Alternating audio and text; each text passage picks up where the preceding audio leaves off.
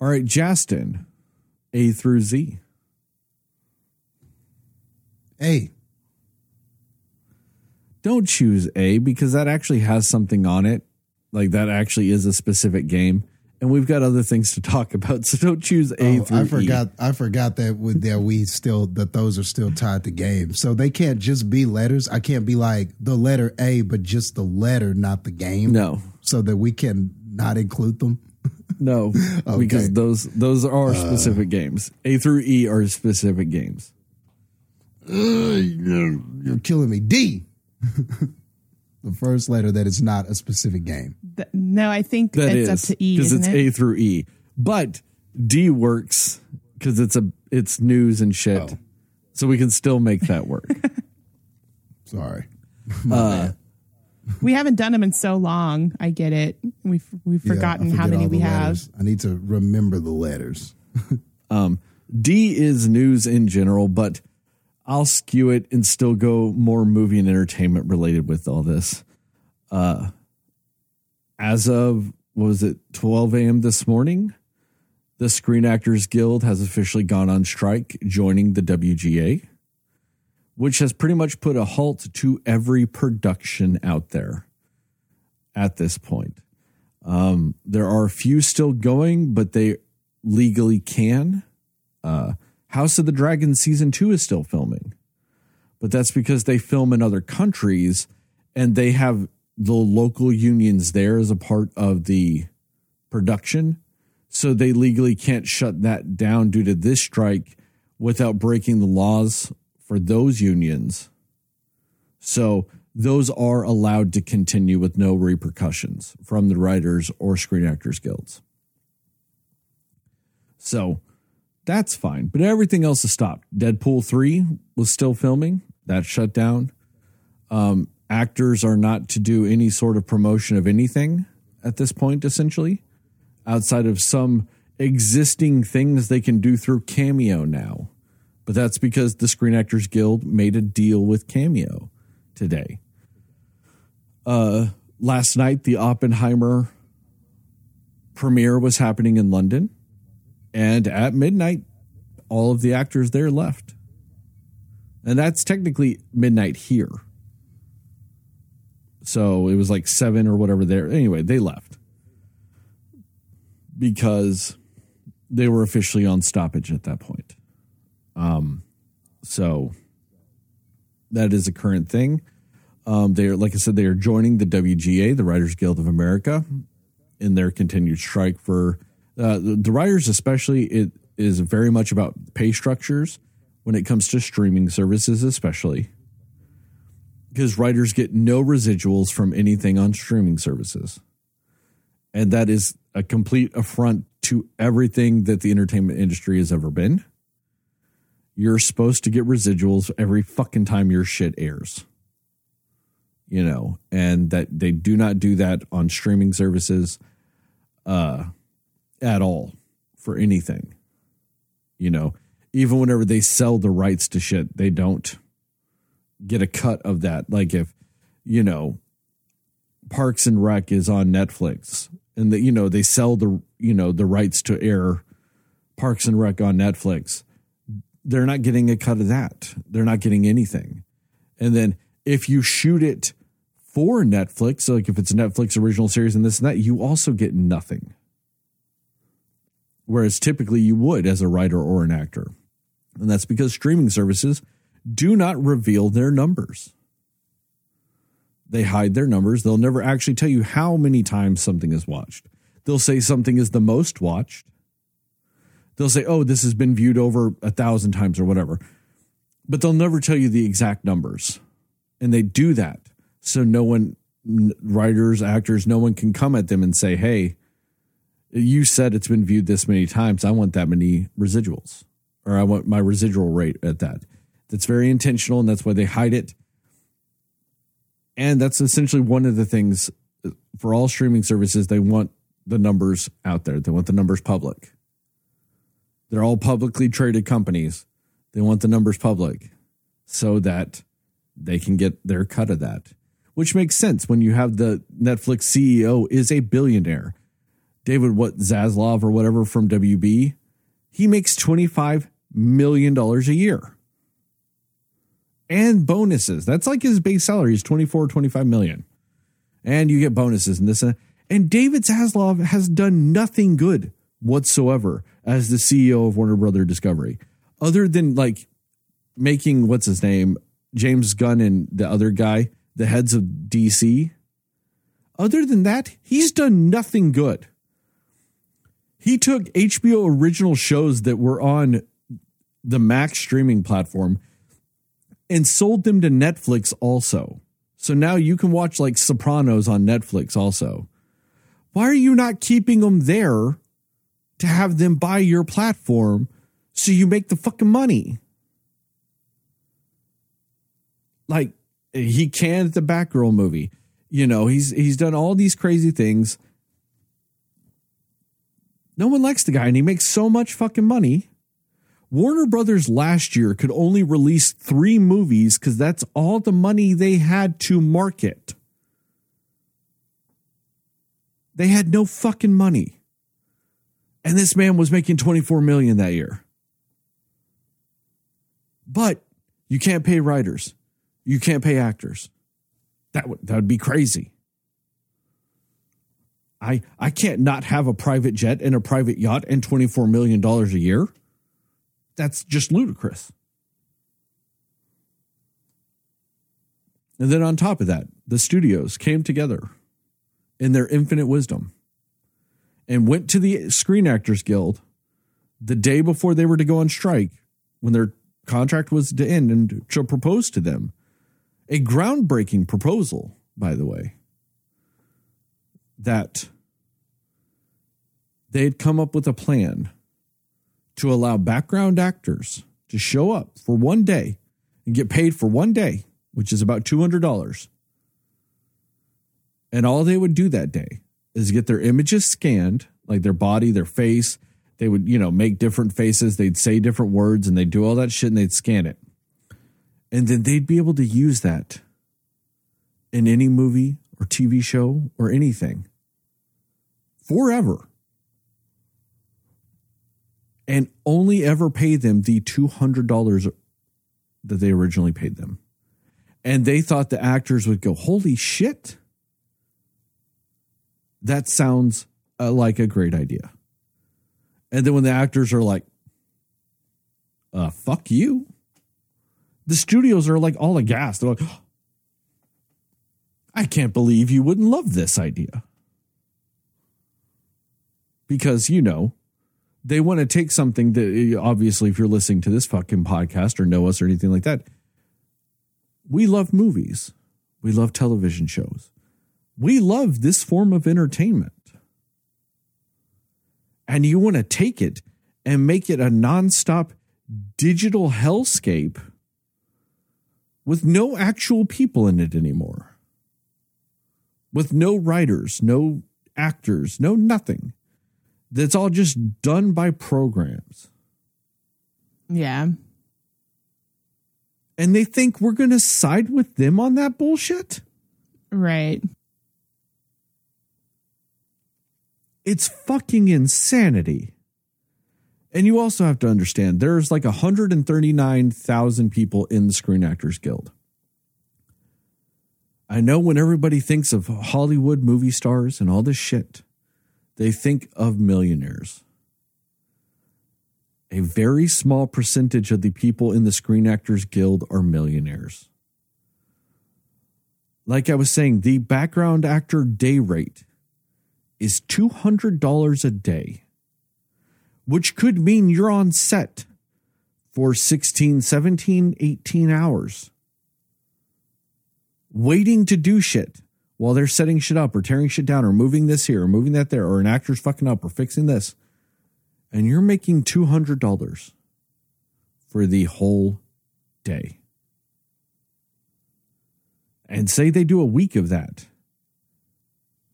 You just made $1,000, but so much of that, like, you also might have just worked 80 fucking hours to get that $1,000. You also might have only worked 30. But still, you never know. And that's a lot of people in the Screen Actors Guild. They're the fucking people making day rates. They're the people making, minimum contracts. They're the people doing that type of stuff. Is a majority of the Screen Actors Guild. These contracts aren't to save Brad Pitt or Tom Cruise or Jennifer Lawrence. These contracts aren't to save them. These contracts are to save everyone else. That's what these contracts are for, to protect the other people that act in movies, that make movies possible. It's also to ensure safety conditions. It's to ensure working hours. It's to ensure overtime hours for these people. It's to ensure things like safety when it comes to sexual assault on movie sets. There's a provision that was in one of the last contracts 3 years ago that gave a hotline or something like that to allow a safe place for people to report sexual misconduct on movie sets. Things like this are also why you have intimacy coordinators on movie sets to make sure actors are protected from producers and studios from doing things that they shouldn't do or don't want to do or any of that stuff when it comes to things of a physical or sexual nature in a movie. These contracts are to protect people, and it's also to pay them what they should be making in general. They're not even really asking for pay raises. They're asking just to get paid like they've been getting paid for decades now. For every time you fucking air their show, they should make a little money. Most of the time, you're making $3 or $4 a fucking year on some fucking episode you shot 10 years ago. But if you've been in the business for a while and you've shot lots of episodes of shit and they're being watched millions of fucking times on Netflix or Hulu or any of the shit, yeah, you should be making some money from that. And it's not even like they're asking like $1 million an episode, any of that shit. It's like the normal fucking rates of shit. I think for the royalty rate on streaming shit, I think they're asking, like they understand it's slightly different.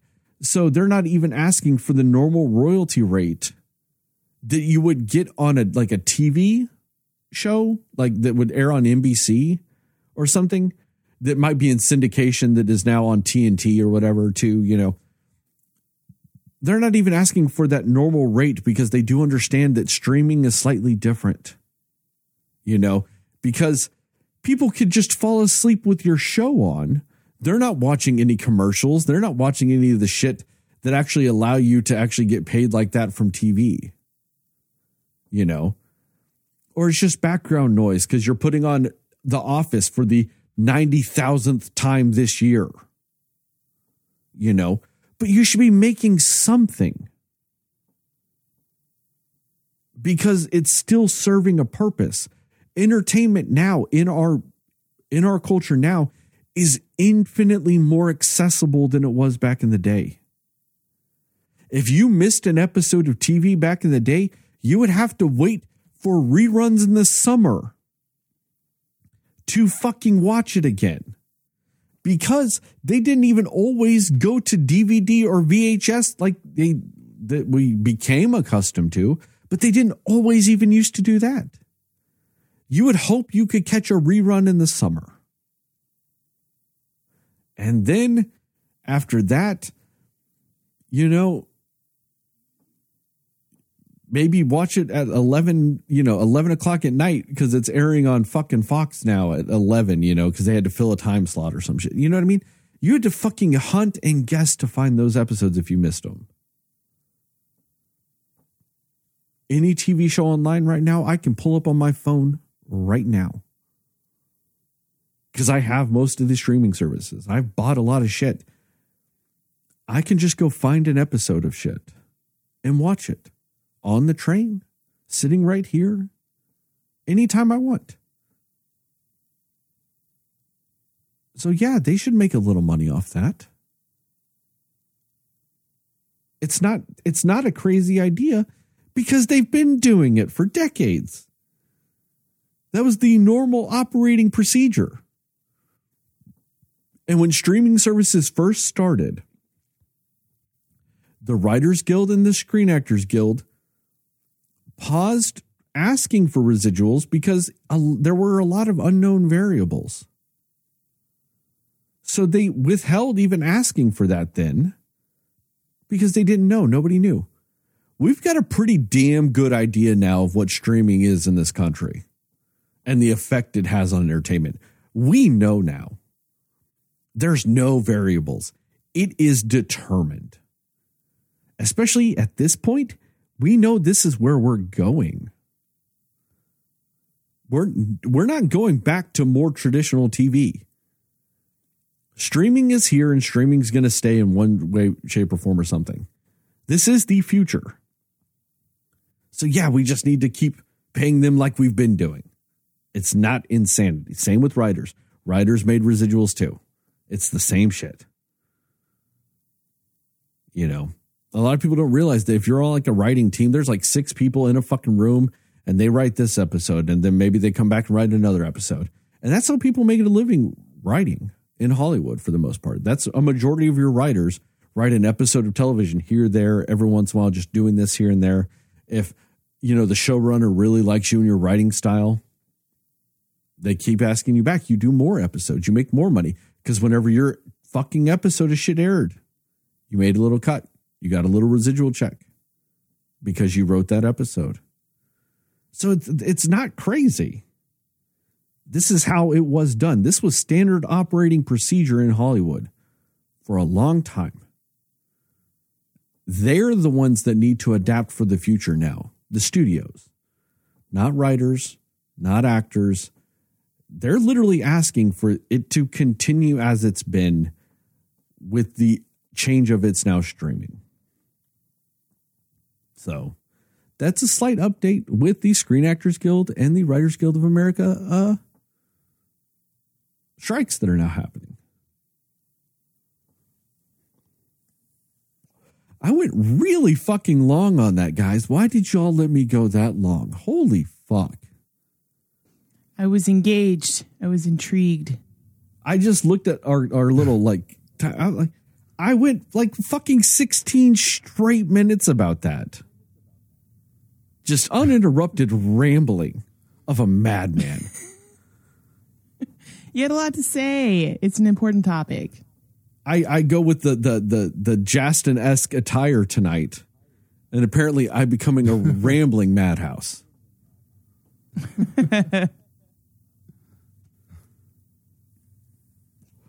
In other news, the internet is all over the place with the Tom Holland sex scene in his Apple TV series he just did. Oh. Yeah. Okay. Yep.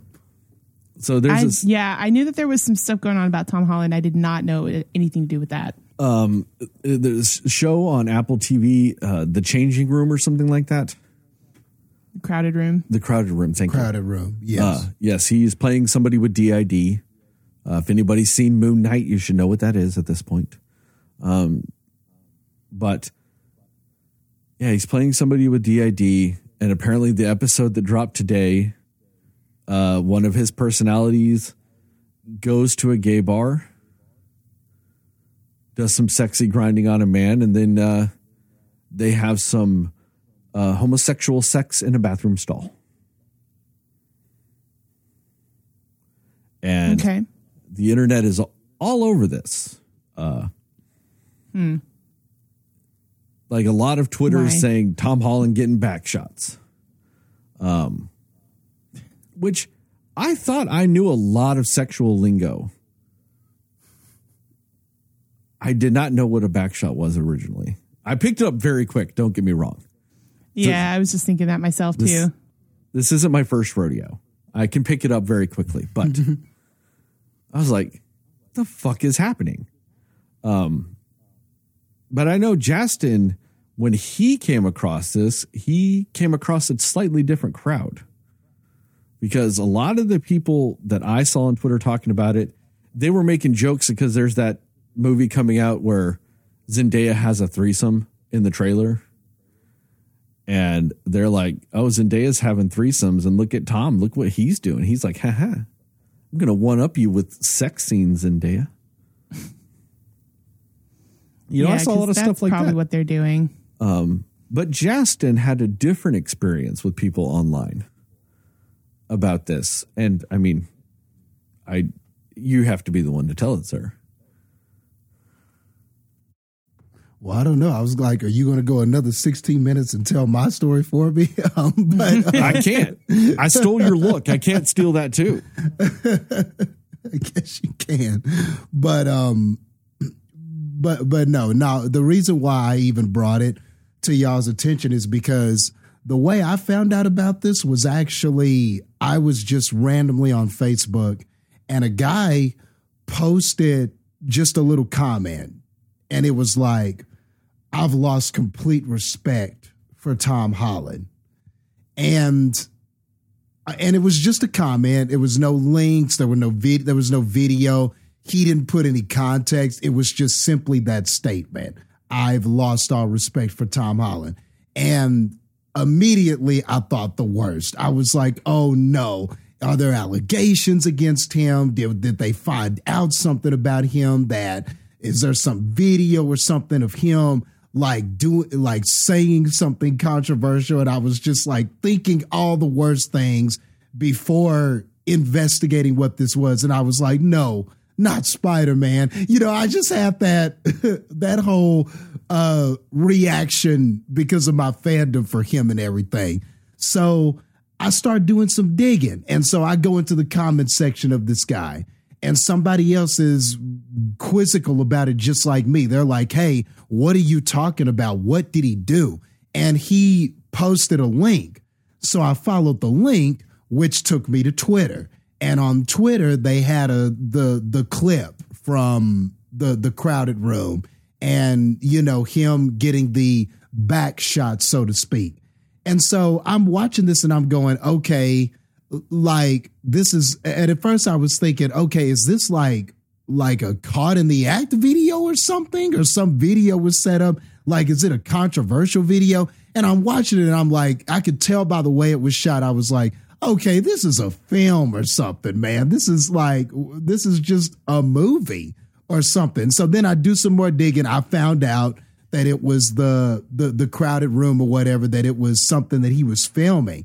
And so then I'm like, what is the big deal about this? But all over Twitter, people are just saying things like, not my Spider-Man. I always knew Tobey Maguire was the best Spider-Man, and this is the reason why. And just all of this homophobic stuff about Tom Holland. I just went down a rabbit hole on Twitter, and it was just nothing but people angry, furious that he did this. Why would he do this? I can't believe Tom Holland would stoop to this level. And a lot of people just showing their homophobic side for somebody who is acting in a film. I mean, would it be bad too if it came out that Tom Holland was having sex with a man? Yes, it would still be terrible to react that way. Or if he came out gay or anything like that, yes, it would be terrible to react that way. But even still, I just found it so, well, I wasn't surprised, but I was just like, man, look how comfortable these people are being homophobic about this, and just saying that he has lost points for simply acting, being in a movie and showing his range. So I just thought that was just the craziest thing. And that's why I brought it to y'all's attention, because I figured whenever y'all looked it up, you would find a lot of that same stuff too. So it's interesting, Sterling, that you didn't see a lot of that, because I saw plenty of it. And it could be because of the link you went to. And I'm just now considering this. The link you went to from that guy might be from people of the similar viewpoint from that guy. So you went on a thread of like-minded people. Whereas when I just went to Twitter and went, oh, Tom Holland trending, it was a different story. You know, maybe that is why the avenue in which you like his, like the post he linked could be from another homophobic person because, you know, if you're that homophobic, you're not following non-homophobic people on Twitter. Right. You know? True. So maybe that's why we had different experiences. I think, reasonably speaking, I think one reason why all those people are so upset is because they found it a little hot. It's a very sexy scene. I thought it was great. I've got zero context, but I loved the outfit he was in. I loved the dancing, and I thought they did a really good job of some just like raw bathroom sex. I thought it was good. I was like, that's a really hot scene. Go Tom Holland. I mean, for the first time ever, I'm thinking that's my Spider-Man.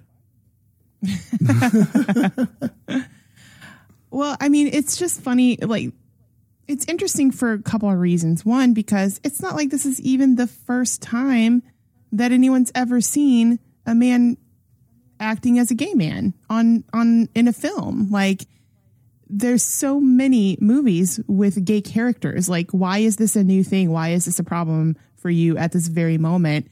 And also, like, the whole not my Spider-Man thing. Were they doing the same thing about Heath Ledger from Brokeback Mountain? Yes. Like, no, not my Joker. Like, were they? Because I don't remember them ever doing that. It's because he did that before the Joker.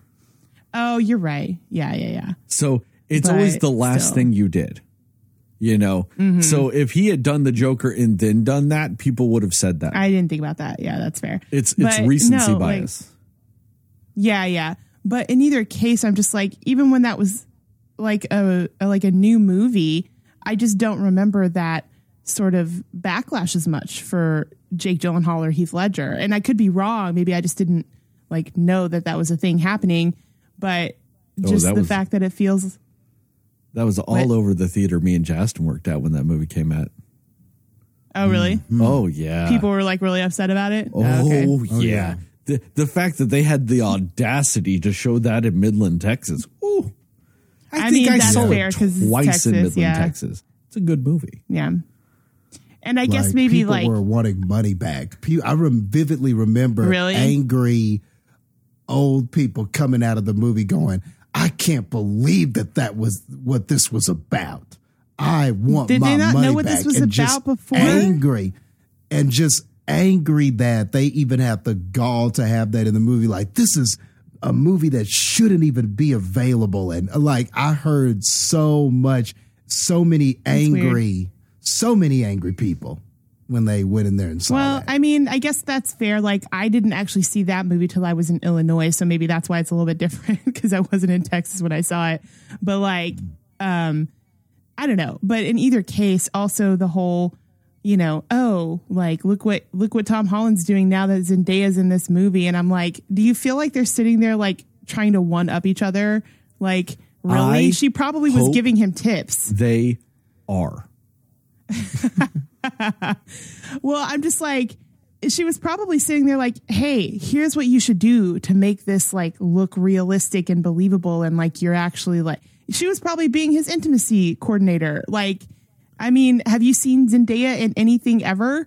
And also, nobody's being like that about Zendaya being a gay character on Euphoria. Well, that's infinitely more like the thing is Euphoria. It's that weird thing with homophobia. Homophobes are typically okay with lesbians. Yep. And and I'm aware of that, but I just think it's silly because I'm like, it's just like it's hypocritical because it's like you care about the one but not the other. Mm-hmm. And that's it's also just the whole like thing of that's how a lot of also I think closeted homophobes are.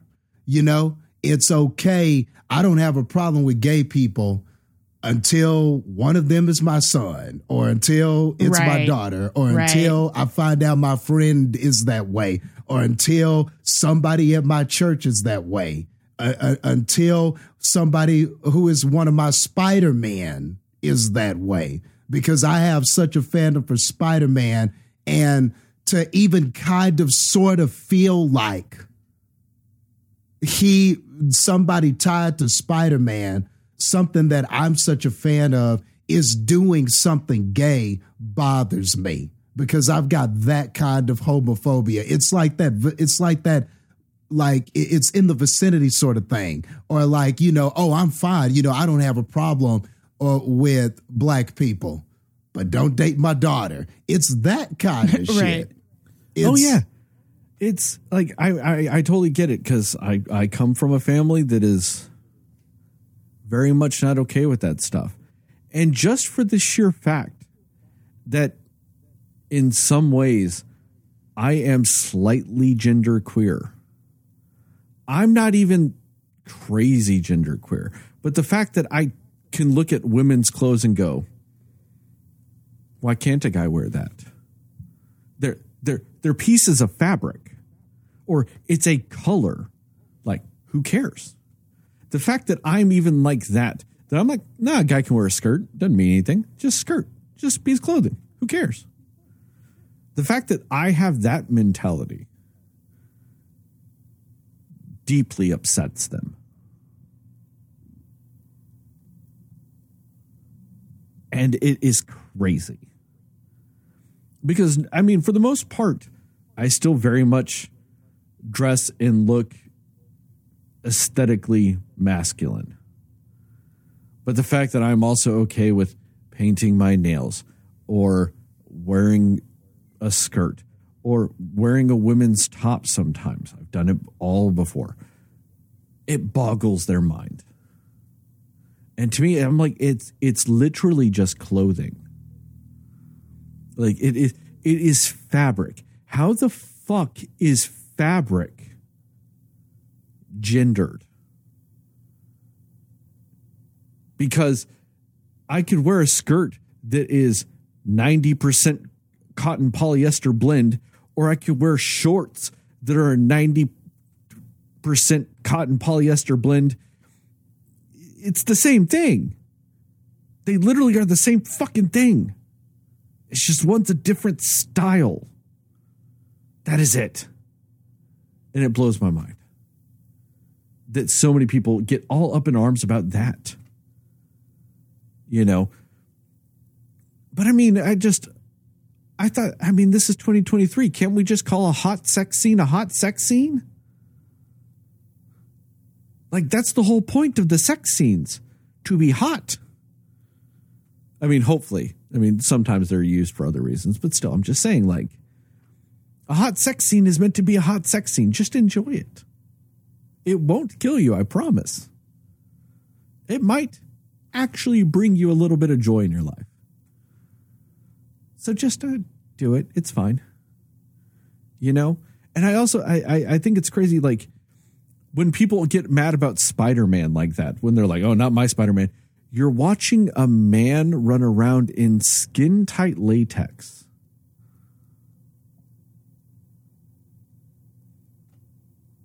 It's a little ironic when they're all mad about something else that's homoerotic. There is nothing more homoerotic than superheroes. I'm sorry.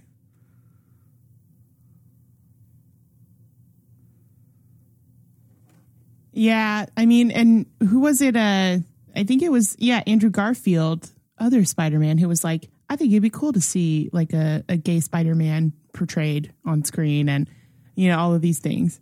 Even on top of that, Andrew Garfield kissed Ryan Reynolds at an awards show. Yeah. Because they came up with the joke that if either one of them won, or if Andrew Garfield won, or something like that they would kiss each other and not their significant others as a joke.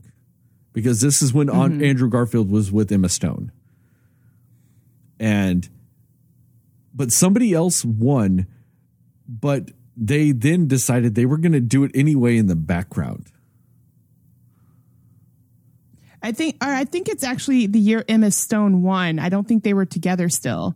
So I think people thought it was like, oh, just to make him feel better that his girlfriend or his ex just won, I'm going to kiss him. Like, I think people thought that's what it was. But I think I know what you're talking about. It could be. I would feel better if Ryan Reynolds kissed me. Right. My day would be better. I get that, I guess. But like, that's the funny thing about it is it's like, okay, that's your Spider-Man there too. Right. Exactly. Yeah. And he's kind of addressed before how, like, because people have asked him, like, you know, what his sexuality is. And I don't even remember quite what he said, but he was just kind of like, something to the effect of like, well, I've never, you know, been in love with a man, but I'm not saying that I never would be, or something to that effect. You know what I mean? So. Yeah. Just crazy. On top of that, it's a fucking show. The crazy thing is that these people don't realize you also don't have to watch it. Exactly. Yeah. It's interesting because like Jastin, you talked about like the link that you got. And yeah, I think Sterling might be right about like the thread of people on it were just all very like-minded with it, because I looked this up just now. And one of the first things I saw was people are praising Tom Holland for his performance in this show. So it's just so crazy the different takes that you're getting just depending on what source you're hearing it from, you know?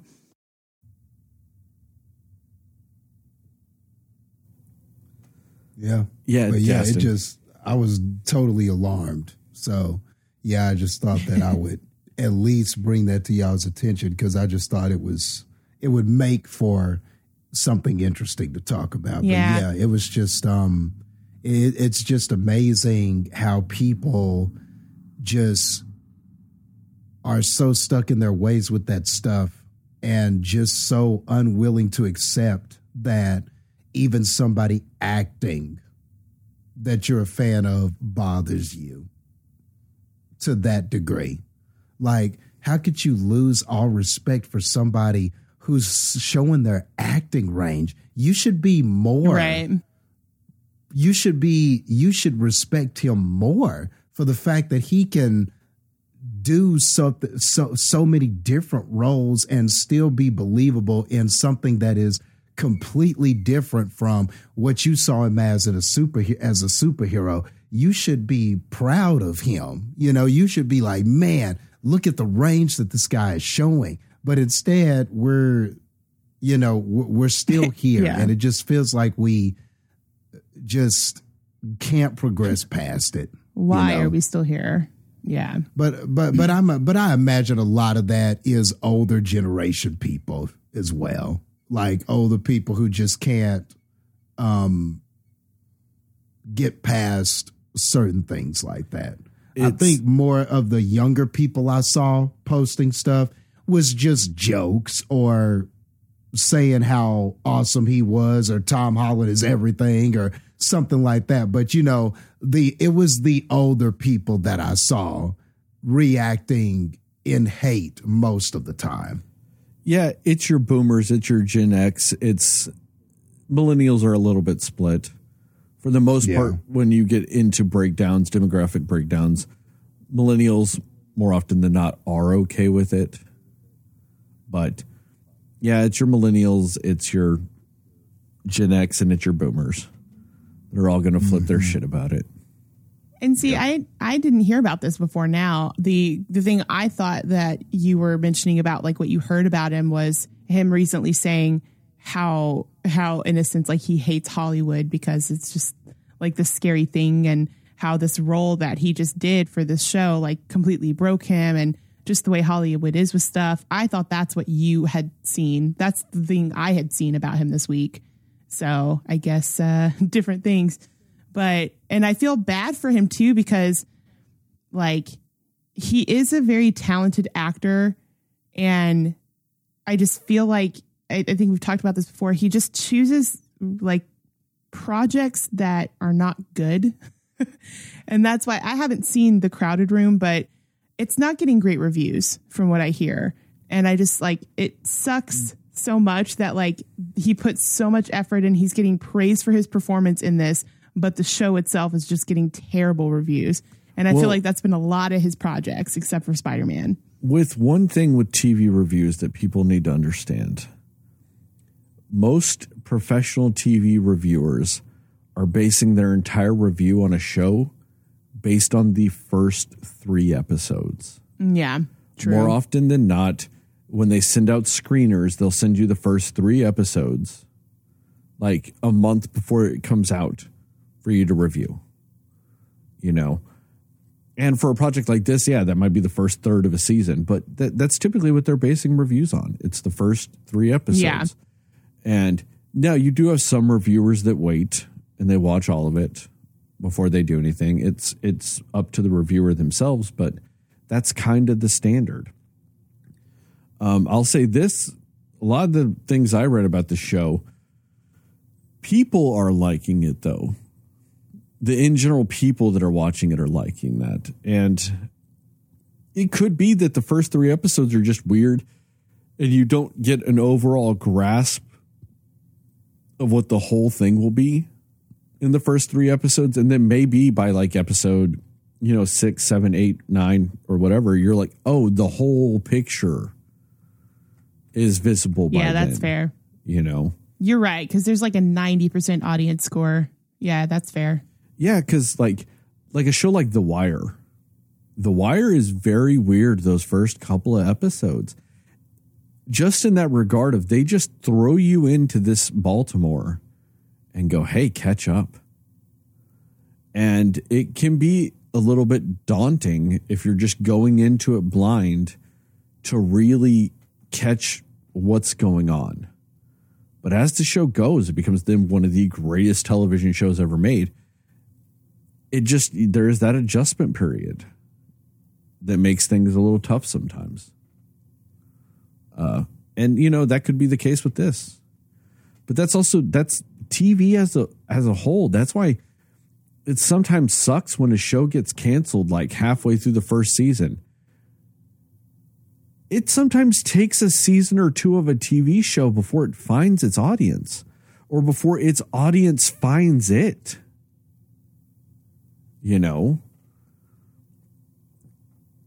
So, I mean, hopefully this is good press for this show because and that's another thing that sucks is Tom Holland really actually can't do anything to defend the show or to talk about the show right now because of the Screen Actors strike.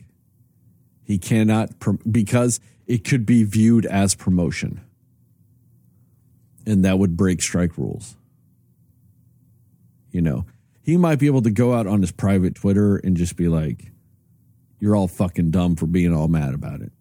That might be fine. But if he references the show, that could be considered promotion and could get him in trouble with the Screen Actors Guild. He also might just not feel the need to defend it or anything like that because the people that are all mad at it, he just like, they can fuck off. Who cares? Mm-hmm. So that's fair too. Yeah. Anyway, you guys ready to talk about our TV show or our TV shows, our fucking movies for tonight? Yeah. Yep.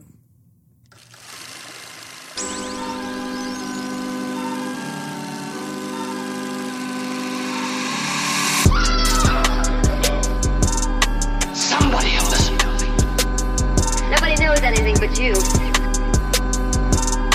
All right. Are you ready? Yes. Come on. Cinema Slayers.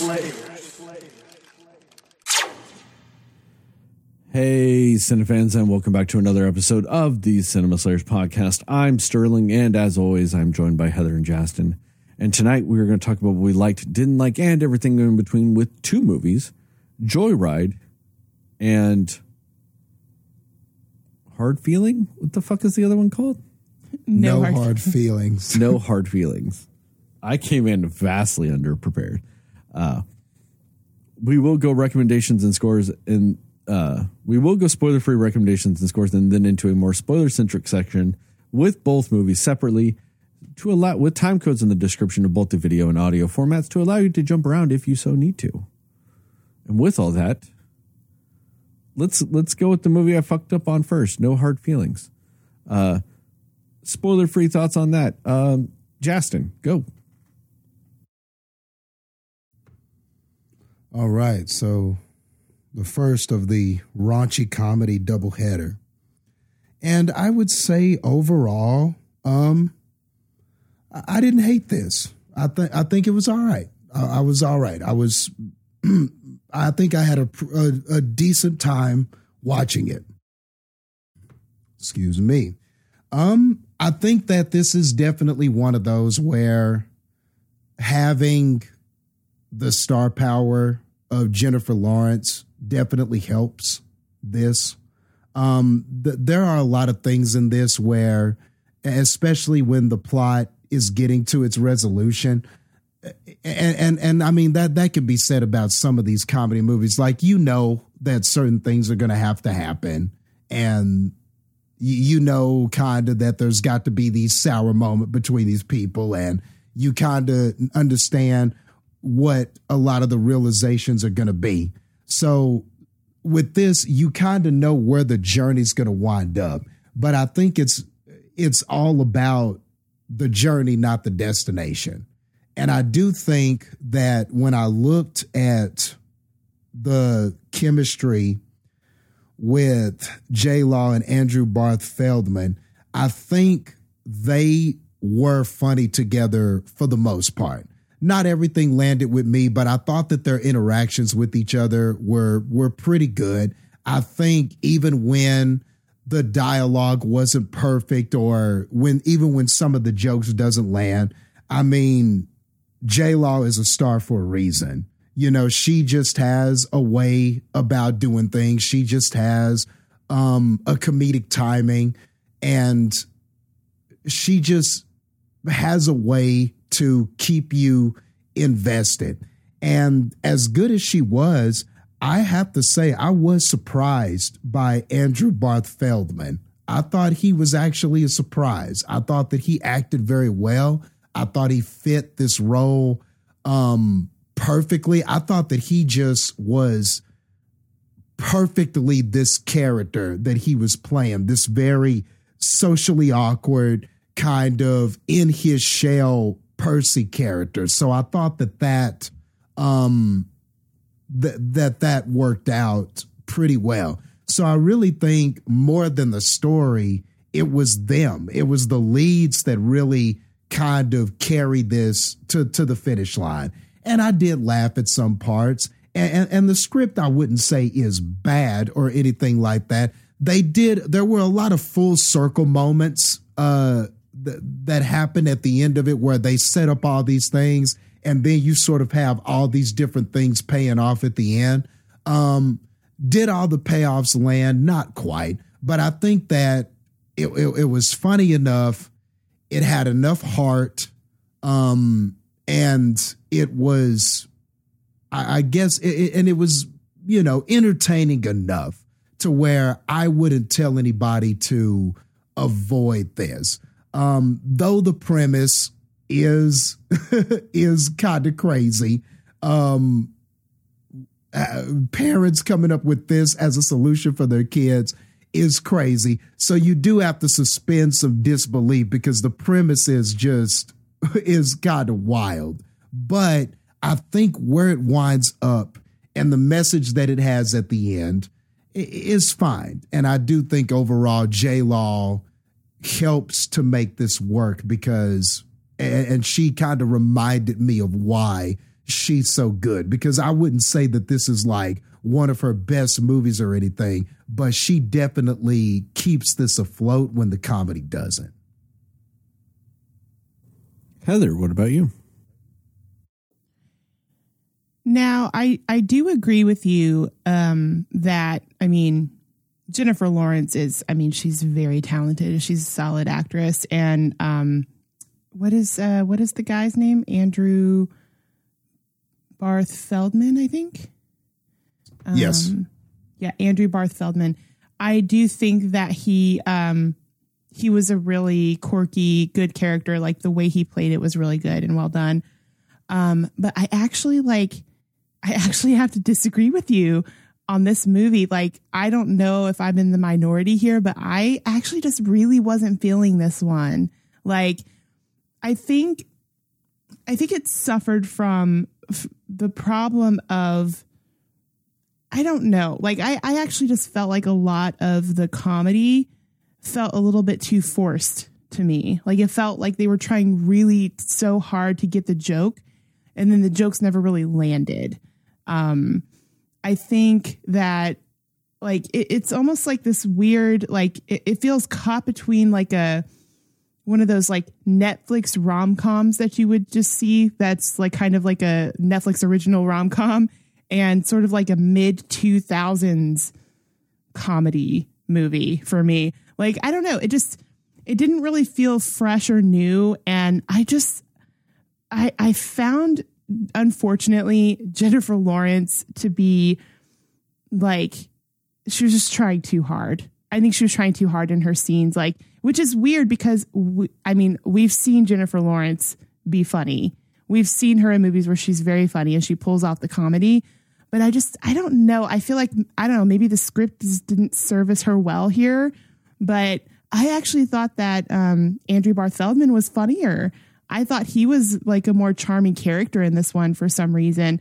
And I think the problem with the movie, or kind of what it felt like to me, is the movie didn't really seem to have the charm that you feel like it should for, like, I don't really know if it's necessarily a rom-com movie fully, but it kind of like lacked the charm that you need to pull that romance part off, I think, with a movie like this.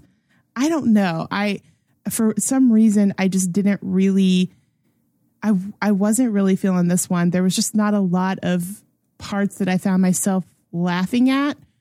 I do agree that the message at the end of it was really good, though. I think that when they got there to the point they were trying to make, that it was, you know, it made sense. And the way that this movie sort of like ends, the note that it ends on, I appreciated. So I did like that piece of it. But, the fact that Andrew Barth Feldman kind of came out of nowhere, like I had not seen him in anything else before, and kind of being on the same level as Jennifer Lawrence, I think is pretty impressive. But I actually just think he outshined her in this movie. I guess maybe, like, I think in the moments when Jennifer Lawrence is doing the more serious parts of it, and it's the more, you know, that side of things with this movie, that's really good. But for whatever reason, none of the comedy bits that she was doing really landed for me. So, man, I don't know. I don't disagree with Jastin much on these things, but I don't know. I feel opposite of you on this one for some reason. So yeah, I was not a big fan of this movie. I'm going to take everything you both said. I'm going to raise you. I had a miserable time at this movie. I was really bored, and I did not think it was funny. I thought a lot of it was forced. I thought a lot of it was gross. And I thought a lot of it just didn't work. I think there's a good premise hidden in there. And I think you make a couple of changes, you actually get a good movie, a good story. But for the most part, this movie missed on almost everything to me. I think I maybe laughed at one of the jokes. And I thought really about only one or two scenes were good in this movie. I was flat out miserable during this. When I bought my ticket, I was the only person in the theater. When I showed up, about a third of the theater was full. So a bunch of people had bought them after I did. And I thought I was like Mugatu from Zoolander, that everybody else was on crazy pills. Because everyone else in that theater was laughing throughout this movie. And I am sitting there in awe. Because I'm like, did we just watch the same scene? What are you laughing at? I did not understand. There was that much of a differential. I was thinking maybe they all got Sour Patch Kids that happened to be laced with drugs. And because I did not get Sour Patch Kids, I was seeing a different movie than they were. But I was not laughing at this movie.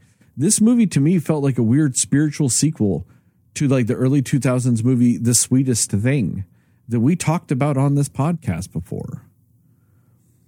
Of just a bunch of nonsense. That they were like, yeah, it's a sexual raunchy comedy. And I'm like, it's sexual and it's raunchy. But we vastly differ on our definition of the words of what is a comedy. I'm glad you enjoyed it, Jastin. I truly am. Because you're the one that suggested we do this. So I'm glad you at least enjoyed it. But I want you to know. Well, golly, I didn't say it was great. I just said it was all right. Y'all acted like I said this is the greatest movie of all time. No, I'm not even making a bit. That's what there. I heard. I'm not even doing a bit. I genuinely am saying. I mean, I'm damn, glad why you do y'all liked got to it. go to such an extreme? I'm just saying I'm glad you liked it. Sincerely, I am glad you liked it. But you have made an enemy of me, sir. Because I am mad that you made me watch this. Wow. Okay. I mean, is it worse than the Pray for the Devil? It's not. Oh, fuck, you're right. Jastin, you were already my enemy. You made me watch Pray for the Devil. Exactly. Like, I'm like, really? You thought it was that bad? Wow. Okay. It's not. That's fair. It is not Pray for the Devil bad. But it was bad. I was not a happy camper. This movie is, what was the runtime? Like an hour and 52 minutes or 4 hours, 52 minutes, something like that. No, something like that. It's the longest movie that's ever been made. The longest. And you feel every minute of it. At one point, I felt like seconds were going by for the span of like a week. Because just I was not caught off guard by anything. It was, to me, very flat. It was unoriginal. And I did not click on it. And to me, there were times it reminded me a little bit too much of Licorice Pizza. That also made me uncomfortable.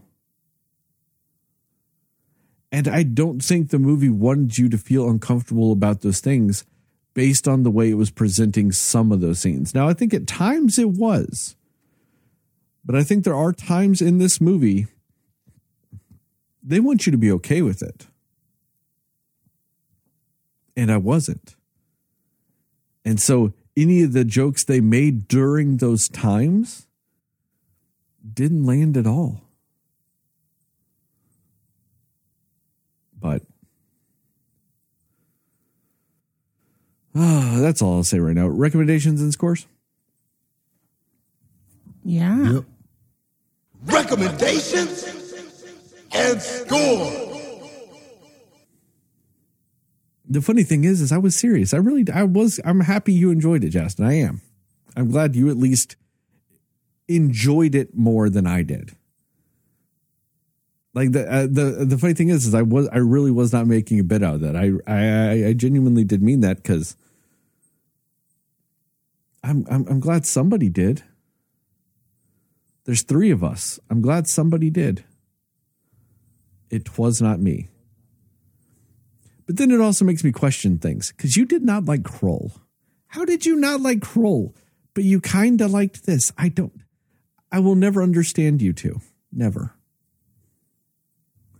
I can say the same about you. You crushed Parasite, and that was like the best movie to come out that year.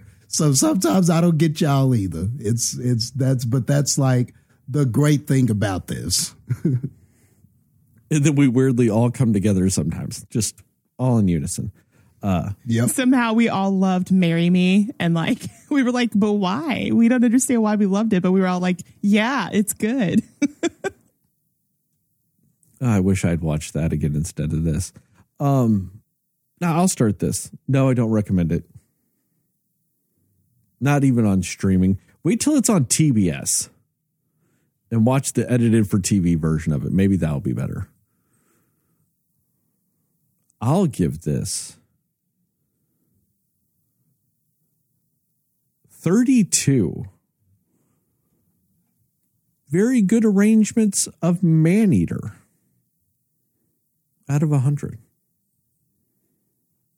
Jastin, what about you? Yeah, I think it's interesting that you said that everybody in that you were in the theater with was laughing. So I think that's kind of a microcosm of what I'm going to say. Like, obviously, comedy can be a very subjective thing. And, and that's the thing about a comedy. It's made or broken on whether or not you find what the characters, what the premise is, if you find the story funny. So if you're not feeling the premise and you're not really feeling what they're doing, it's very hard for a comedy to start unfunny and then wind up digging itself out of a hole. I never hear anybody say that. Oh, it was terrible to start, but boy, by the time we got to the second act, I was having the best time of my life. Normally, if you're not feeling the flavor of it to start, and that's going to be kind of what it's presenting to you throughout, except we're just going to go a deep dive into this style, then you're probably going to have the same feeling throughout. But the theater I was in was similar to yours. People were laughing, and I didn't laugh as much as them, but they were. They seemed to be enjoying it. So I think that on some level, I can at least recommend it. I think it's a fine date movie. It's one of those movies you go out and it's is it going to be memorable? Is it like I think the movie we're about to talk about in a second is way better. But was it okay? Yeah. I thought it was an okay, all right, date movie. That's all I can say about it. Honestly, I think what keeps it, I think it's okay. It's all right. But I think it would have been really good if it took a few more chances. I think honestly, for it being a raunchy comedy, I thought it played it too safe. I thought things wind up a little too formulaic. And that's what keeps it from being a great movie. But I thought it was all right. But it's an all right movie. So I can recommend it at least on that. I think most people will laugh at some of the jokes. And I think that J-Law and I forget the other, Andrew, did good. I thought that they did well together. I thought they were good enough together to at least keep the ship afloat. So I'll go ahead and recommend it. We'll go 65 finger traps that become penis traps out of 100. Oh, that fucking scene. Heather, what about you?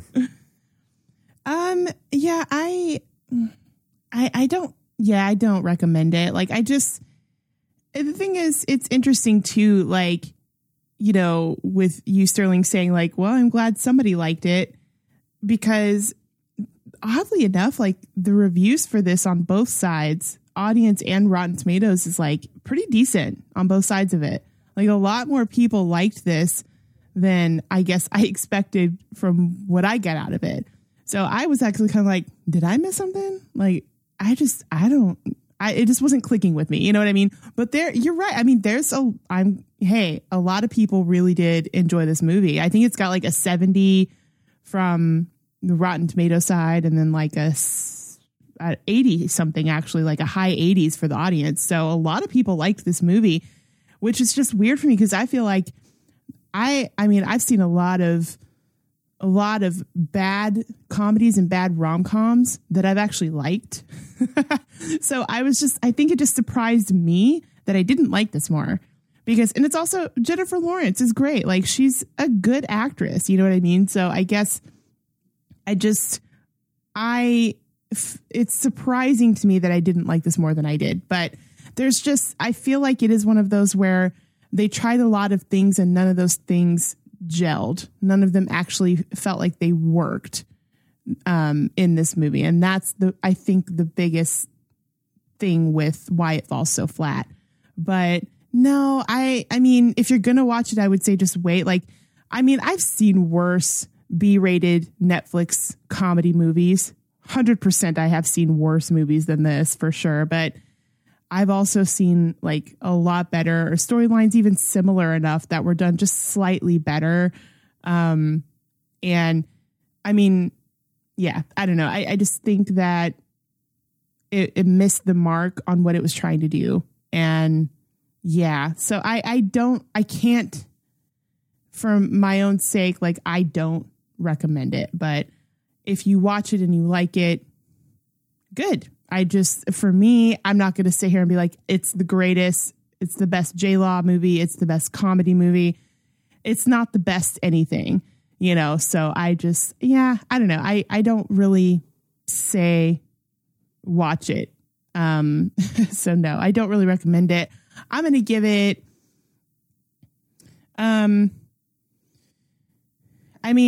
40 points solely for the lovely angelic voice and piano playing of Andrew Barth Feldman out of 100.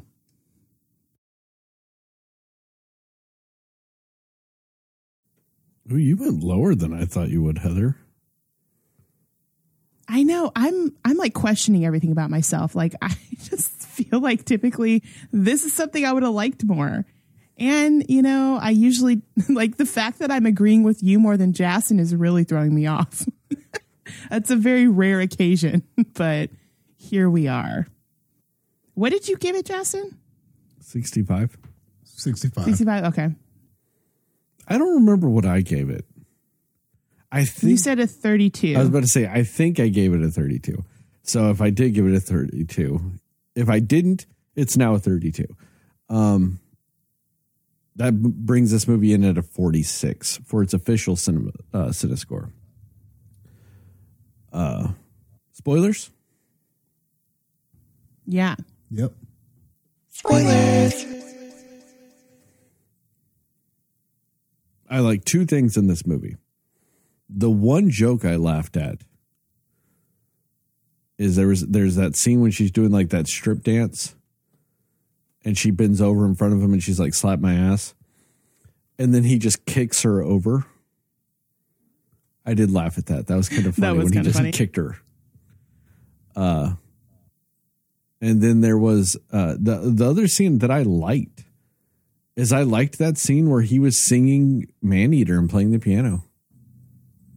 I really enjoyed that scene. I was really surprised by his voice and the command he had, and I thought that was incredibly good. I really, really dug that scene. Outside of that, I did not really like much else in this movie. So what I'll do real quick is I'll say what I would have changed. Because like I said, I think there's a good premise here. So the whole idea or conceit of this movie is she needs to sleep with him so she can get a car because she needs a car. I think they should have taken that element out of it. I think they should have made it a befriend our son, get him to come out of his shell, which that was part of what they wanted. But they leaned heavily on the emphasis of they need to fuck. And I think that's where I was not on board. But if they had just been like, hey, befriend our son, you know, get him to come out of his shell, get him to drink, get him to do drugs, just get him to fucking go like live his life for a little bit, you know, and all that shit. I think it would have been a better movie if they had left that you need to fuck our son part of it out of it. Because I think that aspect of it and how desperate she was to just fuck him the whole movie played desperate, weak, and gross to me. And I think when you don't sign up for the in general conceit of the movie, that hurts it. Especially as a comedy, because you're not going to laugh at the jokes that are based around the conceit of the movie. And I think you still could have done a lot of things they did in this movie, but I just think it would have been better. I think it would have been better if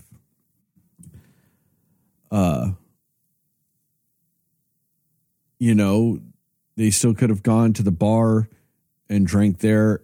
They still could have done the whole skinny dipping scene, because it could be like in a non-sexual way, just like hey, you need to fucking get out of your shell. You need to just do something crazy. You still could have had the prom scene where they like get dressed up to go to dinner and all this other shit, like they were going to prom. You still could have had that, because they still could have bonded over the fact that they never went to prom. Because in that scene, when they do that whole prom thing, it's fine. And then you could have that girl come up to him and be like, hey, oh my God, you're going to Princeton and all this other stuff. And then she could have been like, oh, you need to fuck that girl. And he'd be like, oh no, I don't know. I don't have a chance. I don't have it. And she'd be like, no, you need to fuck that girl. And then she could have helped him, like coached him and all this other shit. And then they could have gone to the party, and then they could have hooked up or something. And they could have just kept it as they're just being friends. And she's trying to just loosen him up. But then he could still find out that she wasn't friends with him because, she actually liked him and all this other stuff. And they still could have had that falling out like they did in this movie. But they just could have kept it away from the, I'm 32 and I need to fuck a 19-year-old desperately. And you could have cut all of that out. That I think was the biggest hindrance to this movie. Yeah. And then I think the ending works even better in that instance. Because in the movie, like they do flip out because she's like, no, I need to fuck him and all this other stuff. But I think the scene that really grossed me out the most is that Princeton party that she went to looking for him, because he's in bed with that other girl and she's running around like she is genuinely jealous. Yeah. That he might be sleeping with someone else. Not that it would ruin the deal and she's worried or anything like that. She's running around like she's jealous. And that really creeped me the fuck out. And I did not like that. And it made me very uncomfortable for the rest of the movie. Well, and I think you're right too about what you said with like when they're making this deal, like when she's making the deal with the parents and she says that line about like, you want me to date him or date him, meaning have sex with him. And she just says yes. Like it almost sounded like it meant either one. Like it was not clear what that meant. And it felt like Jennifer Lawrence's character took that to mean, okay, so yes, you want me to have sex with him. That's what you want me to do. And then that just became her goal for the entire movie. And that's I think where it kind of, they should have changed that a little bit. Kind of like what you said, like have the same type of premise, but don't make it to be where she feels like she has to go and sleep with this guy to get what she, needs to get or get the car. Like, yeah, I think that it felt like it set this weird tone with her actions that it didn't need to do. So yeah, I agree with that statement because I kind of was feeling similar in that way too. Well, with that, I think because my big thing with this is, say he had slept with that other girl. Okay. You turn around and go to the parents and you're like, hey, he fucked that girl because of me. Give me the damn car. I did my job because he is confident and he's out there now. Yeah. Yeah. it's just like, it's so weird with that conceit of all of this shit. And like I said, whenever your premise is built around something that I inherently find to be gross, and 90% of your jokes in this movie are built around that, it just did not work for me. Jennifer Lawrence, for so much of this movie, felt uncomfortably desperate, and not in too much of the movie doesn't play like I'm desperate for the money to save my house or the car to do this. It is strictly becomes too much that she's desperate to fuck this kid for these other things. And that type of desperation, the way she goes about it in the movie, just really kind of skeezed me out. And so none of those things felt like she was being sexy. None of those things felt like she was being funny. It just felt like a bunch of gross, forced things that I did not think that this movie needed in that regard. And then, like Jastin said, it doesn't even really take any chances, because this is all shit we've seen in a bunch of other movies on top of all that. Like, it's still just a bunch of other shit. So what is really the point in a lot of this? And I think that that's what really kind of bothered me just the entire time. And on top of that, like I said, I didn't even really laugh. And in a comedy, if you're not laughing, you're not going to connect with the movie. You're not going to enjoy the movie. You're going to be miserable for like 1 hour and 43 minutes.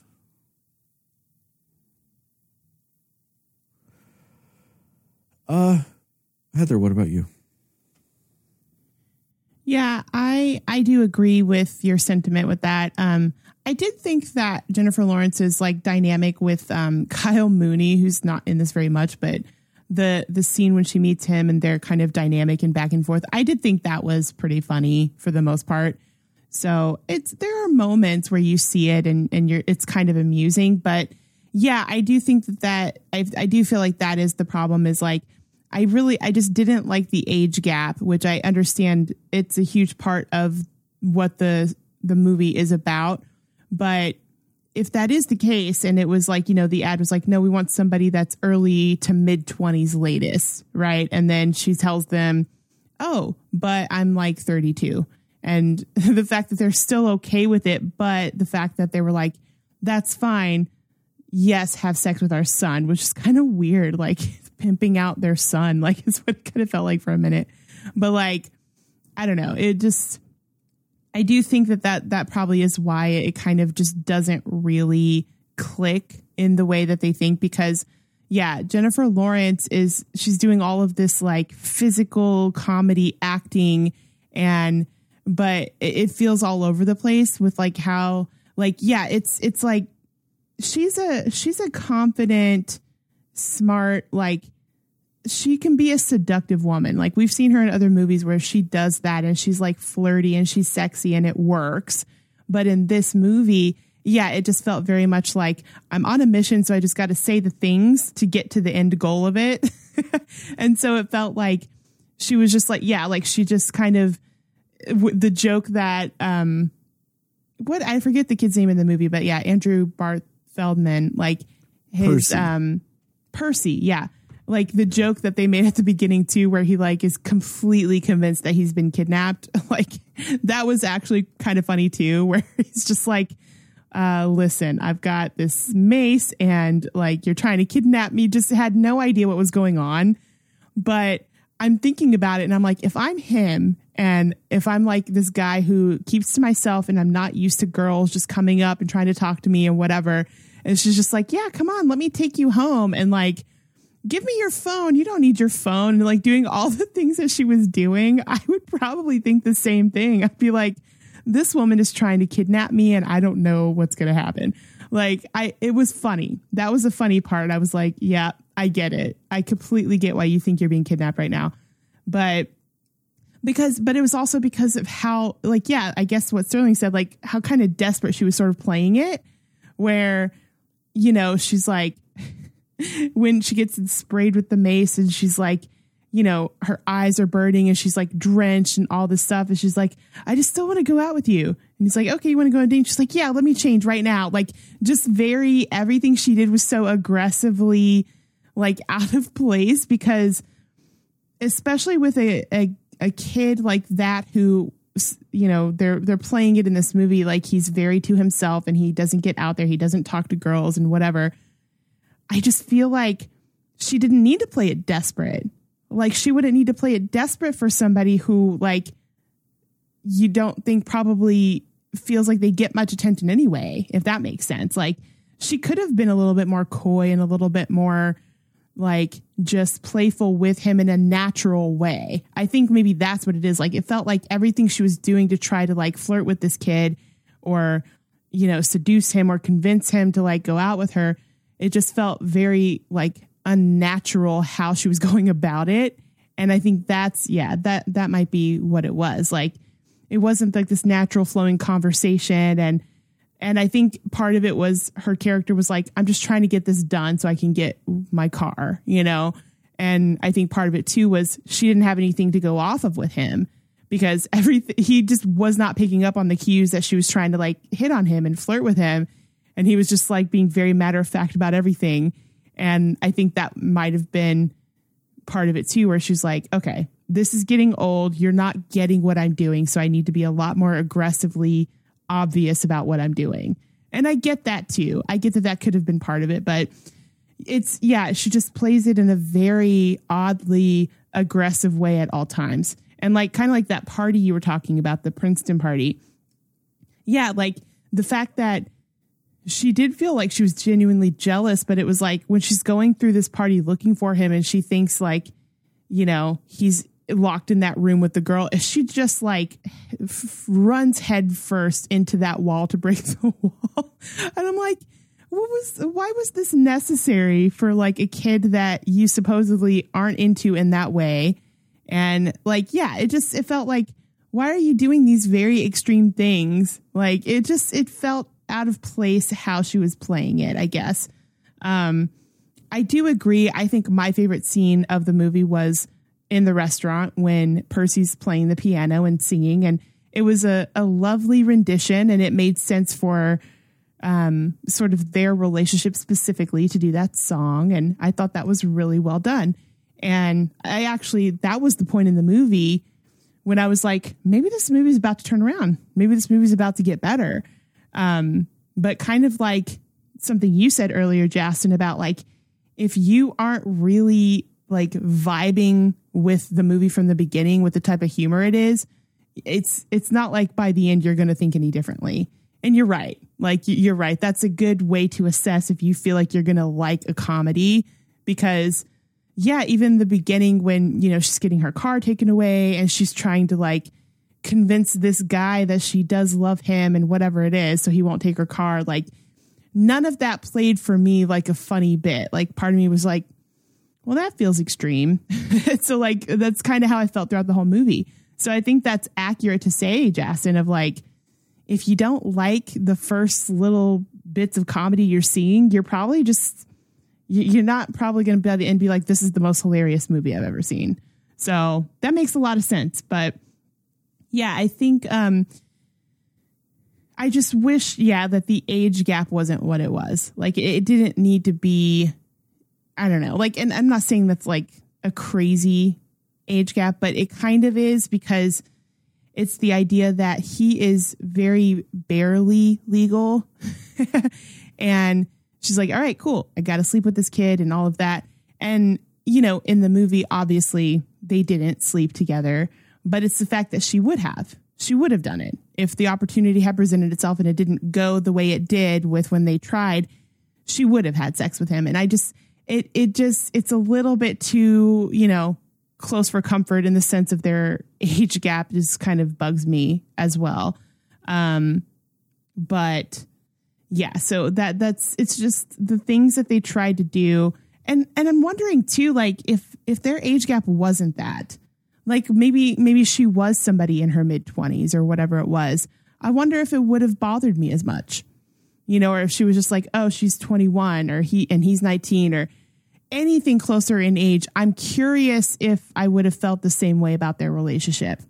But yeah, I don't know. Like, and I've seen interviews with the two of them talking about this movie, and they do have good chemistry. Like, they really do. Like, they play off each other well. You could tell they have fun, like when they're doing the press stuff together.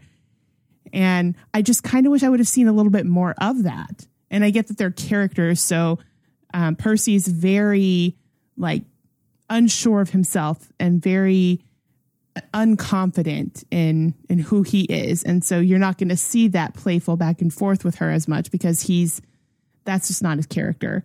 But I don't know. Like, I just feel like I could have enjoyed a little bit more of their chemistry together, like a little bit more chemistry between them as these characters, I think would have been a little helpful. And again, not even like romantic chemistry even, but just as like friends, because by the end of the movie, when you realize all they're going to be is friends and, whatever, it works because I believe that. I buy that. They're comfortable with each other at that point. They're joking about certain things. And you buy that as like a genuine friendship and relationship that they have. And if we could have seen just a little bit more of that, I think in the movie, maybe it would have felt better. But yeah, I feel like it felt like a lot of desperate attempts to try to seduce this kid just to get something she wanted. But like her way of going about it, it was like, obviously she's somebody who knows how to get what she wants. And she's somebody who knows, like, she's confident in herself and she's had a lot of relationships in the past. So she's a pretty confident person from what you could tell. But the way that she's playing these attempts to him so desperately makes it feel like she's not confident. So I kind of get what you mean, Sterling, about like it felt like kind of unsexy with the way she was doing anything. And I mean, people should have loved that scene with her at the beach when she's, got no clothes on. But it was such a weirdly like done scene.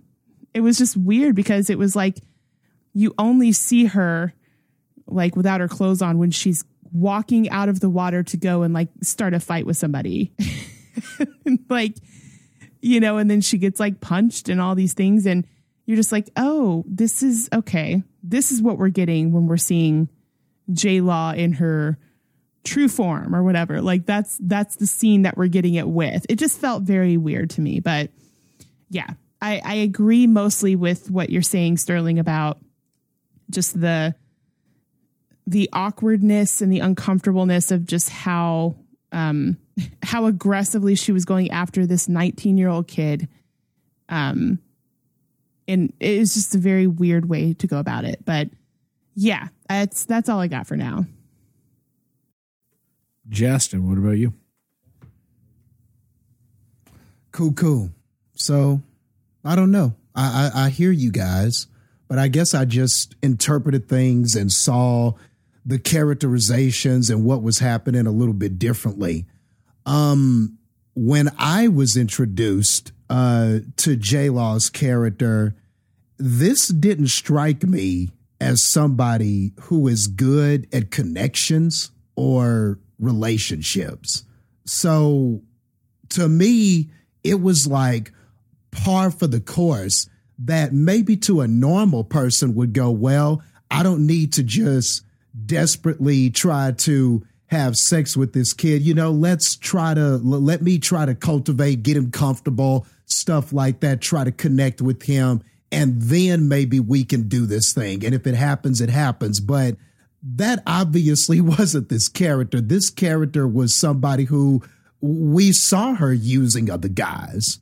We saw her, sitting there trying to manipulate the one guy who was picking up the car and going, I think about you. And, that whole monologue, the point of that. Now, was it belly laughter? Not quite, but the point of that was to show you kind of her manipulating him. And then another guy who she's sleeping with comes out doing front squats and stuff. So I think, and then, there was the drunk guy when they were at the bar who came up and said, as soon as I said I loved her, she ran away and she didn't want any part of that and stuff like that. So this was a character who was having trouble making connections.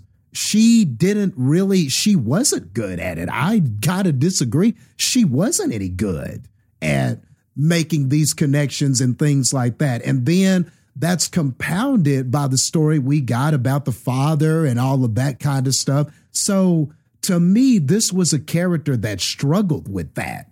So I think her just making a beeline for the sex and focusing on that and being like, that's what I got to do to get this car. So that's what I'm going to do. And then her trying all these things and they're not working. Her just being subtle about it and being like, well, I look like Jennifer Lawrence. This will be easy. But I liked how it wasn't easy. I like how it wasn't just, oh, you're hot, so I'm going to have sex with you.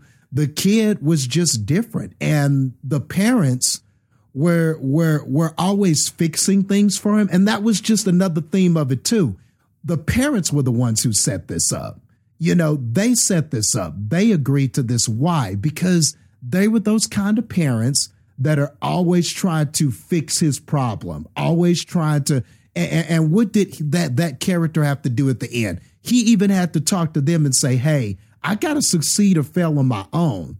You can't fix everything for me. You can't just make up a girlfriend for me and have her come and all of this kind of stuff. And it's just going to solve all of my social issues and stuff like that. So I think that all of those characterizations were good. Her being desperate and all of that stuff to me was on course with what they set up that this character was. And then and then the funniness of it was those situations not working.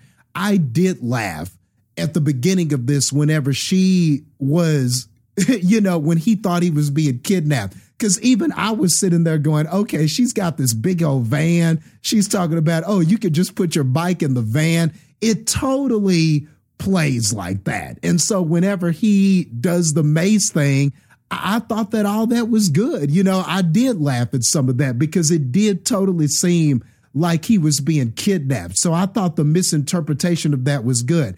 And I agree with you saying when you said that that Andrew Barth Feldman was better than her in this movie. I agree with that. I think he stole this movie. I think if it wasn't for his awkwardness and quirkiness towards her. But what I think I loved about his performance the most is that even though it was not happening the way that J-Law, our J-Law character wanted it to, with I'm just going to get him to have sex with me and that's it.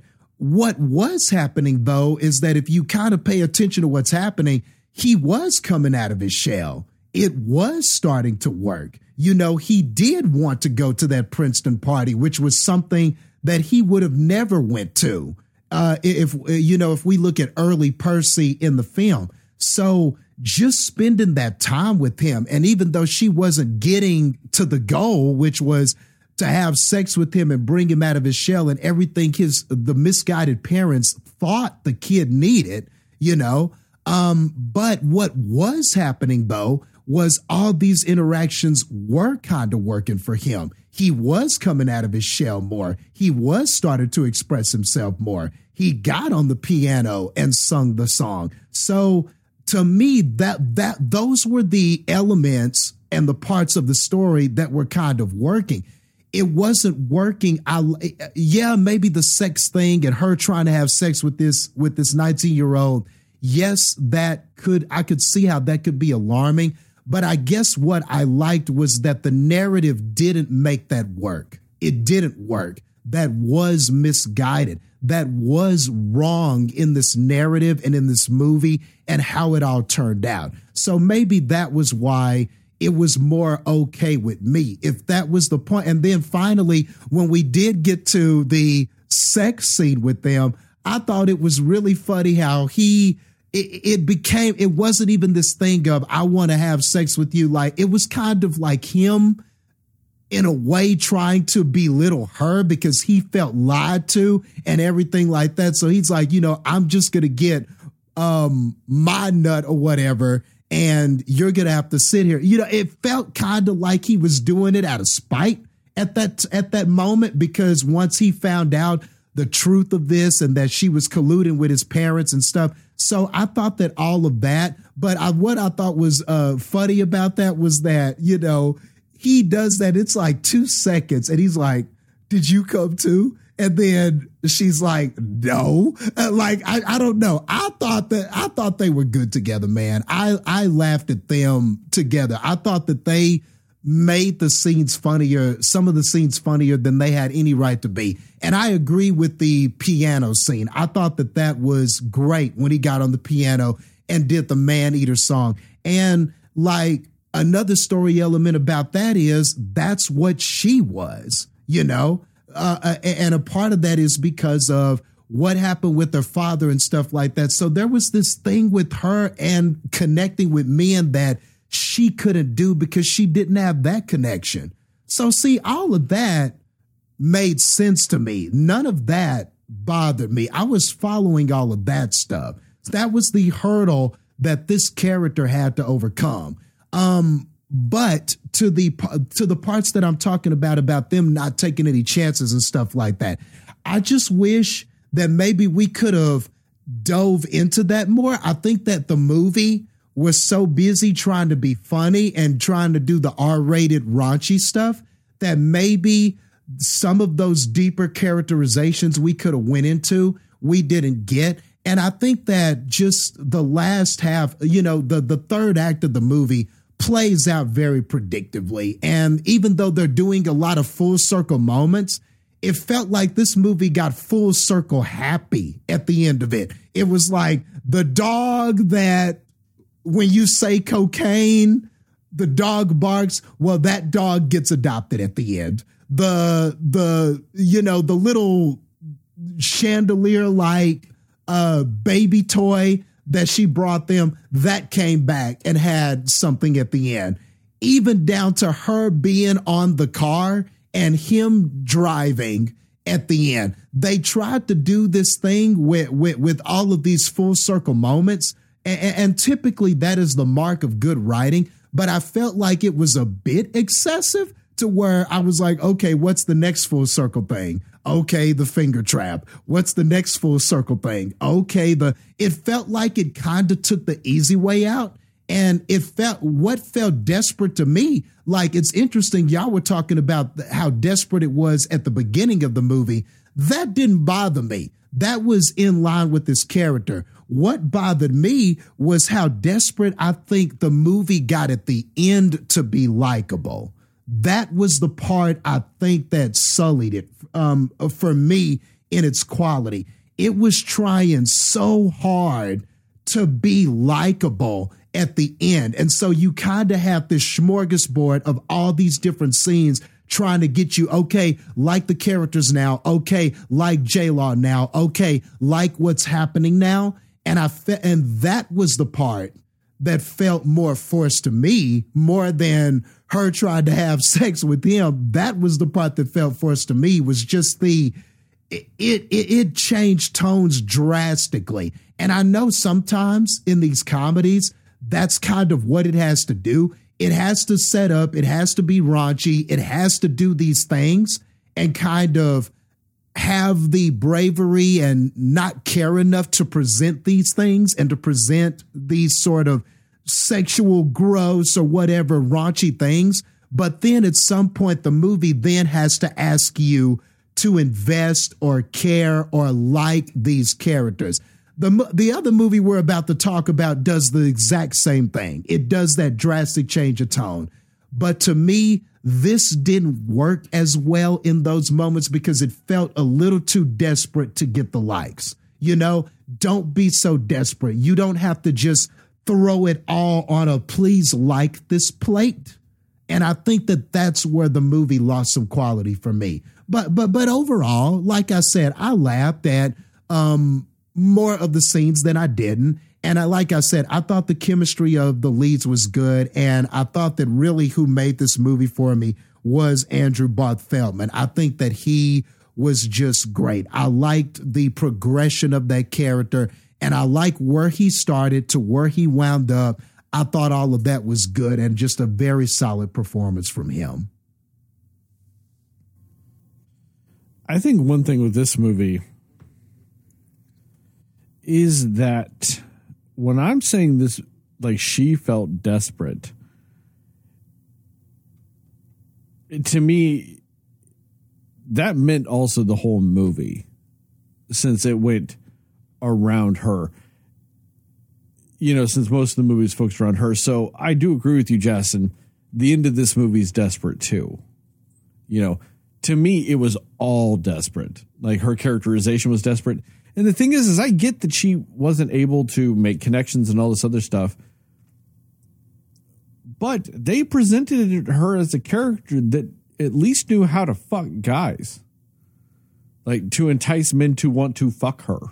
You know what I mean? And to me, she wasn't even doing that beyond the fact that, yes, he was oblivious to a lot of it because of, you know, who he was. But still, she was being full force with it in a way that wasn't like a I want you type of way. It was a I'm a desperate kind of way. So that's why it didn't play like that to me with it, because like they establish her as a character that knows how to manipulate people and knows how to sleep with people. Beginning of the movie, when she's trying to get that tow truck guy not to tow her car, she's manipulating him, and it's working until that other guy walks out.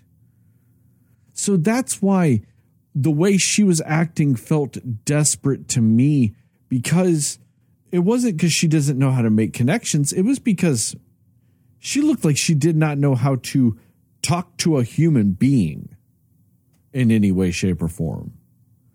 You know, that's what was that disparity in that regard kind of bothered me. Because, yeah, she showed she knows how to manipulate people. She knows how to hook up with people. She knows how to do that stuff. But then around that kid, she didn't even try. That, I think, is the issue. She didn't even try. It was just full force the whole way. And to me, that never then came across as sexy or came across as seducing. It came across as just desperation.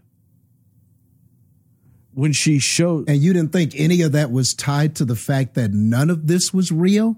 Like the entire scenario, the entire premise, what the parents were asking her to do, you don't think that her motivation for being that way was motivated by the fact that none of it was real? Like from Jump Street, none of it was real. It's just, I just need to get this thing. This is what they want me to do. I just need to get this thing, and that be it.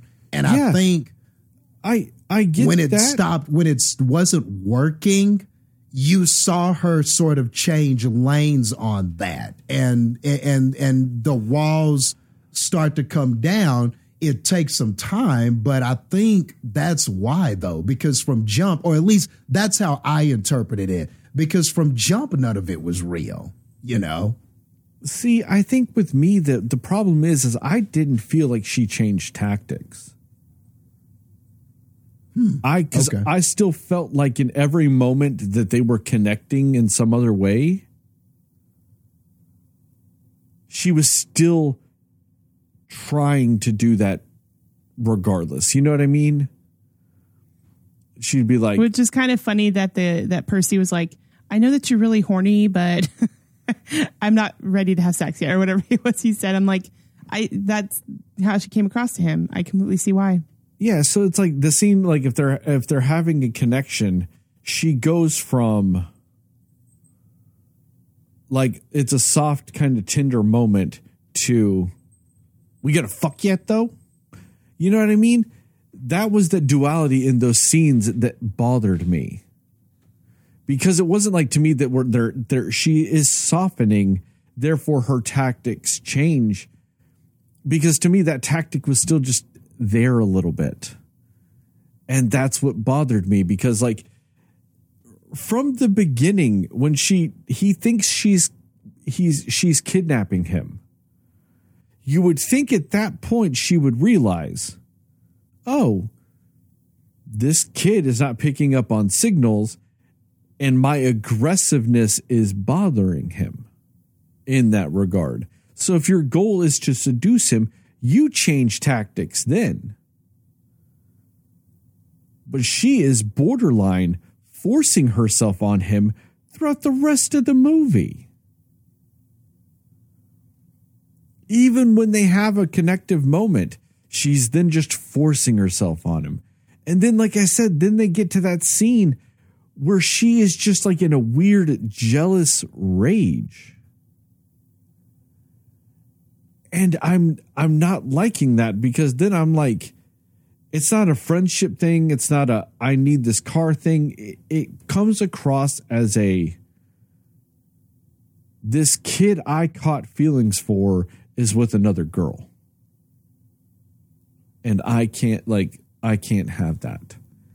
And that just kind of, it for lack of a better word, it kind of gave me the ick. I got the ick. So you once you get the ick, you can't shake it. You know, like it's never leaving me from that point. And I mean, it's just, so even at the end, whenever they've kind of reconciled and they're like, oh, we're best friends now, we're just best buds.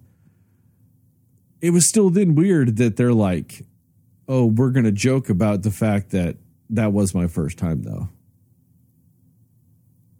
Because like, so since the ick is stuck with me at that point, I'm just like, ugh. I also find it very weird that she saved $22,000 in like 3 months. How the fuck did that happen? That was another thing that weirdly bothered me. Uber that's driving. that's the part I question more than anything. Although, when I had my wreck and I had to take Uber drivers were talking about how they were making money. So I don't know. She had to that had to be hella Uber. 22 But those grand, Uber drivers.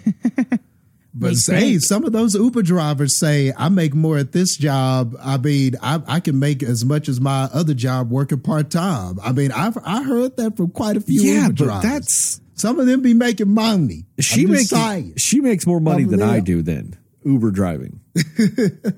And I make but even I was like, dang, that was quick. I was like, man, she hit that go quick. Or I was kind of like, how much time had passed? But, you know, back to that other thing that you were talking about, the prom real quick. Yeah, I guess I just saw it differently, man. Like, I think it was a combination of a bunch of things, because she had spent all this time and she couldn't seem to get what she was trying to get out of him. And then this girl that he knows comes up, and they just seem to really kind of have something more like a natural connection. And then he wants to go to the party. And I think some of it wasn't all just, oh, I'm a jealous girlfriend or something like that. I think some of it too was just the frustration of, I couldn't get anywhere with this kid. You know, I've done all of this and spent all this time laser tagging, learning about this kid's life, telling him about my life, did all of this stuff. But this is the choice he's making. I think some of it was just the jealousy, not so much like, oh, I want to be with him jealousy, but more like, really? After she's all used to this getting damn her time? way.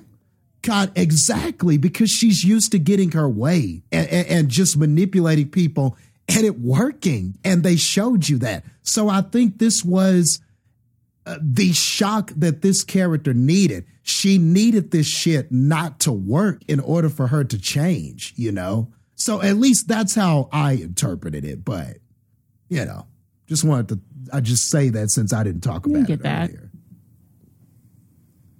I think the thing that confuses me the most about this movie is how did that man get that finger trap on his penis?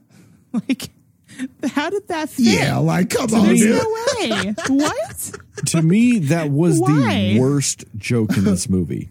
That is Yes. straight. I was sitting up- there going, okay. I'm sitting there at the theater like, okay, the time it would have Measuring taken. it out. No, okay, I wasn't doing that. I wasn't measuring it out. But no, I was the same way. I was like, really? Come on now.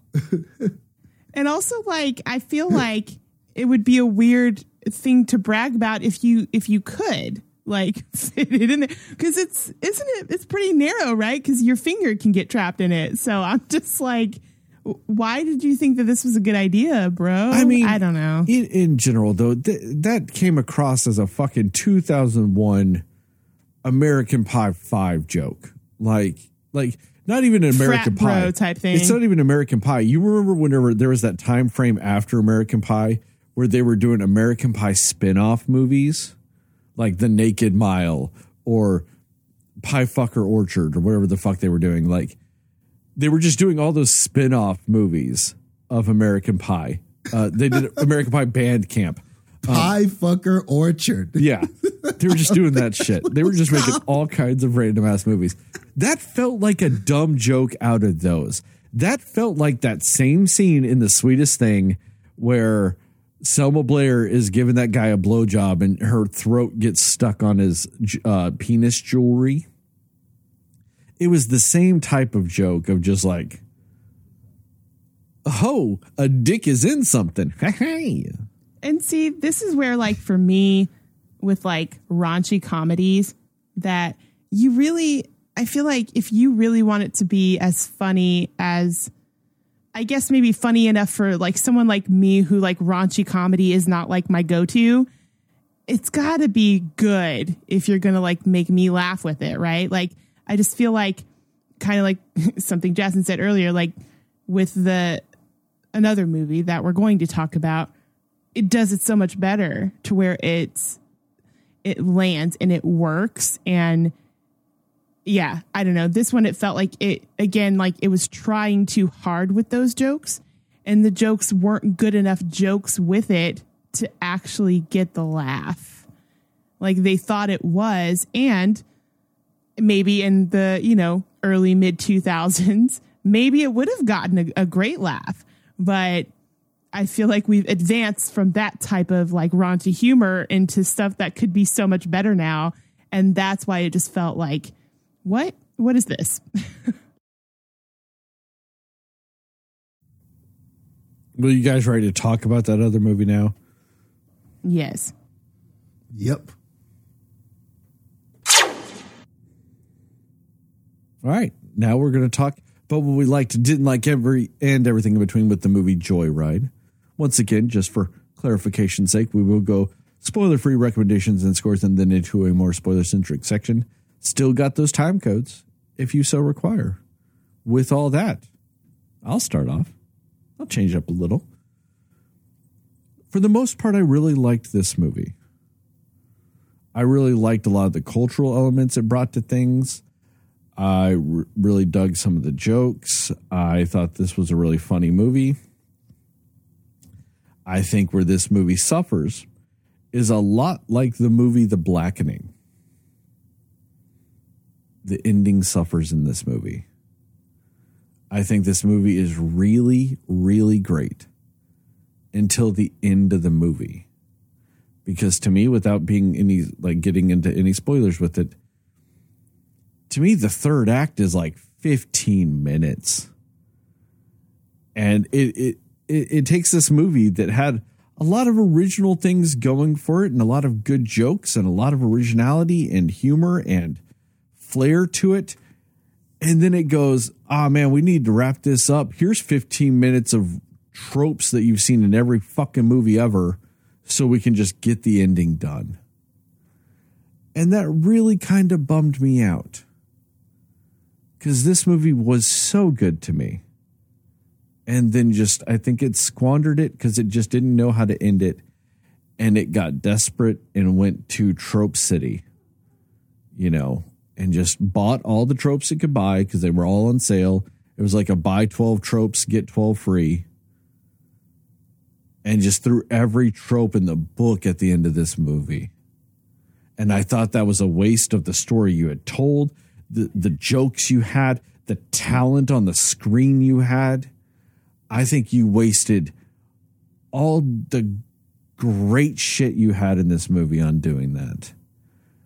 And it takes this movie from being just very good to great and just makes it pretty good. And I just got really bummed by the end of this movie. Heather, what about you? Yeah, that's fair to say. I did feel like that too. I was like, we're already at the end. Like that happened so fast. But I also mostly liked this movie. I think, sort of what things we were alluding to before, like it's fresh, like the types of jokes and the way they're doing the jokes. It feels fresh and fun, and it feels like a more natural way to do raunchy comedy than the one before. So, yeah, I think, and I think something this movie does well is, for me, all of the characters are likable. Like all of the characters in the friend group, to some degree, like they're all just likable. In a lot of movies where you have this friend group or this road trip or whatever, there's always going to be either that super annoying one or that one that you just really don't like or whatever. But there was something about each of the main characters in this that I really did like. And you can actually see that, like, why they would all be friends, and you could see why they would all gel and mesh together for the most part with each other. So, yeah, I think there were some scenes in it that I feel like they weren't really necessary to the movie. Maybe in some way, but like, I don't know, there's some scenes that I wasn't the hugest fan of, like how they played it out. But I think this one also had a lot more heart behind it. It had a lot of just meaningful things and like a big message about searching for who you are and trying to know your true self and, what makes you you, and the importance of even your culture and things like that. And I thought that was a really cool thing to add in, and the way that they intertwine that with the humor of this movie was done really well. And I think that's what this movie mostly has going for it. All of the leads are funny. All of them are good actors, and it just worked. Like their dynamic and their chemistry was very good. And yeah, for the most part, I think this movie was very well done. Jastin, what about you? Well, good, because if y'all didn't like this one, I was gonna quit the podcast and be like, man, y'all tripping if y'all didn't like this one. You don't know what you're talking about. No, like where I thought the other movie, No Hard Feelings, was okay and decent. I think that this one was very good. Maybe even really good.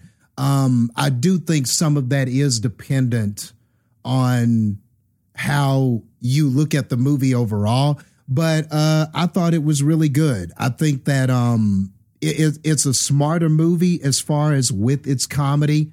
This one did not feel like it was playing it safe. This felt like until it got to the end. Let me rephrase that a little bit.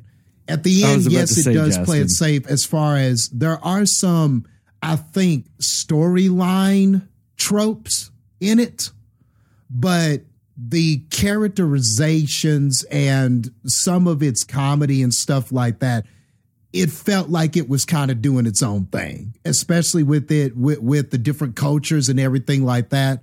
And a lot of that did feel like original stuff because we're not used to seeing it.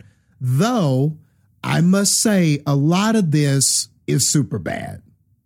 Quite a bit. Some of it is. Some of the characterizations are super bad, down to even the characters, sexual free, drawing dicks kind of stuff. You got kind of a socially awkward McLovin character There's a secret kept from the Seth, Jonah Hill character that comes to, there are some plot elements and things that are straight out of Superbad. But I like Superbad. Superbad is a good movie. So, hey, if you're going to bite a little bit off the Superbad pie, you might as well try to do it in a more interesting kind of way. And at least do if you're going to bite some things off of something, do it, make it your own. Do it in a way that feels fresh and fun. And I think overall this did that. So I don't think it wins every battle in the story. And just like with the other movie, and really this is with any comedy, especially these raunchy comedies like this, there comes a time where the movie has to drastically change its tone. And it has to get you to buy in on the more human sides of the characters and things like that. And it has to get you to like these other aspects of the characters. And it has to kind of get to a likable place and show its heart, so to speak. And a lot of times these movies are made and broken on that. And I don't think that this wins every battle. But I think overall, because of the leads, because of how well they were acting, and because you do genuinely like this friendship between these four women, overall, it works. It didn't quite clear the hurdle. It hit it. It hit it a little bit. Maybe it wobbled a bit, but the hurdle didn't fall down, and we got over and we got to the finish line. Not the cleanest finish, but we got there. And I think that sometimes that's okay. A lot of movies struggle with especially when it's this kind of film, on how to finish. And I've seen a lot of movies finish way worse than this, like the one we watched before this. So I will at least give the movie that. I think it had enough heart to where, even though I was seeing cliches, there was enough heart and there was enough acting on display. It overcomes those times when it's a cliche. So overall, I do think it is a good film. Is it just me, or is it not the epitome of irony when movies about sex don't know how to finish? God, I nailed that joke. Oh, that was great. Anyway, recommendations and scores? Yeah. Yes. Recommendations and score. Jastin, such a pleasant yes. Yes, please. I'll start this section again. Overall, I do recommend it. Like Jastin said, I did not make that connection, Jastin. But as you were explaining your point, this is a lot like Superbad. It is. Mm-hmm. But it's like Superbad in a way that Booksmart is also like Superbad. You kind of use the formula, but like you said, Jastin, you make it your own. You twist it, you change it, you give it your own flair to it. And I think that that's where this movie succeeds. Because you're right, Jastin, this movie uses tropes throughout the entire movie. It does a great job of making them unique in this movie for 90% of it. And then the end of the movie, they don't try to adapt the tropes to it. They just go bam, bam. They go trope, done. And you're like, oh, okay. And to me, that's why it's a lot like The Blackening, because I loved the cultural aspects of it. Because The Blackening is also not a uniquely original movie, but it did a good job of adding cultural elements to it to give it a uniqueness, to give it its flair, to give it its flavor. And that's what this movie did for a lot of it. It had a lot of tropes in it, but it gave them its own unique flair and twist and uniqueness that I was so fucking into and really dug. And then they got a little lazy. And I think that's why it hurts so much more in this. You know, they got lazy at the end of Indiana Jones. We talked about that crazy fucking ending. That didn't disappoint me as bad as this ending did, because the entire fucking movie with Indiana Jones was filled with that shit. You know what I mean? Like, it was filled with all kinds of shit that was disappointing. So I'm not disappointed at the end, because I'm like, nah, that's on par with the rest of this movie. Yeah. This one disappointed me because I'm like, you were telling me the whole time, I know what I'm doing. I've got this. I know how to twist this. I know how to do this. We're competent with this movie. We know everything we're doing. We're going to nail the ending. You're telling me the whole movie, you know what you're doing. And then you get to the end of the movie and you go, I guess not. Oh, well, we're done. I'm just like, man, that's so frustrating. But I do recommend it. It's still, so much of this movie is so good that it's still worth a watch. And maybe when this comes out on DVD or digital download or whatever, maybe I'll buy it and maybe it's got an alternate ending that I can watch.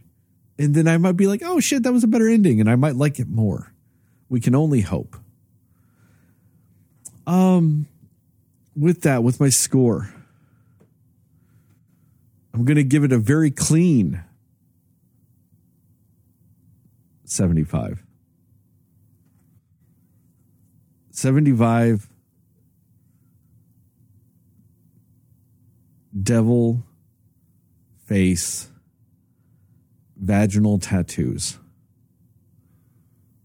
out of 100. Jastin, what about you?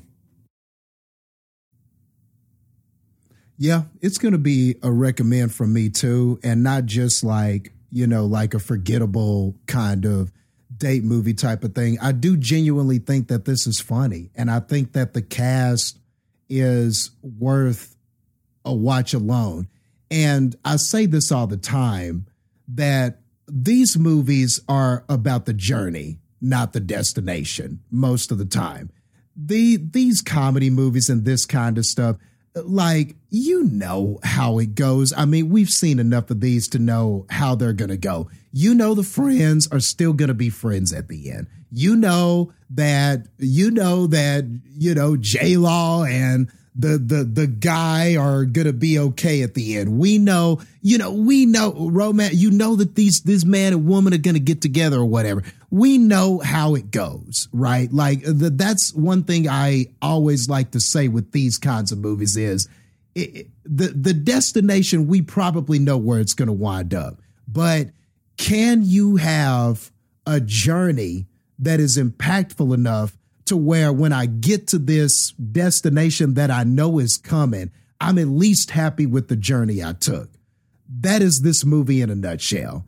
I was happy with the journey and I enjoyed the journey so much. And I loved these characters so much. And I loved so much of how they were interacting with other people, how they were interacting with each other. I loved all the cultural stuff because it felt fresh to me, not being of that culture. All of that I found very interesting. So the journey is like top notch, to where even though, yeah, I get some cliche stuff at the end, but it's almost to be expected. I mean, there weren't too many ways for this to end, but for everybody to still be friends. I mean, I don't really know what else they could have possibly done. So, I mean, I think the journey alone is worth the price of admission. And I hope that people go see this. I hope it makes pretty good money because I like all of these actresses. I think all of them were very talented and they each shined in this, acting with each other. So, yeah, a very, very, very fun journey that I think is worth taking the ride, so to speak. So with that being said, we'll go We'll go 85.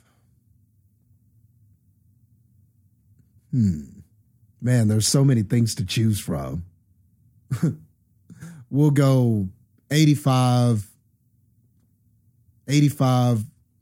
wet ass pussies to try to pass security on a plane out of 100.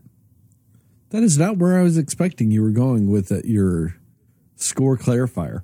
Heather, what about you?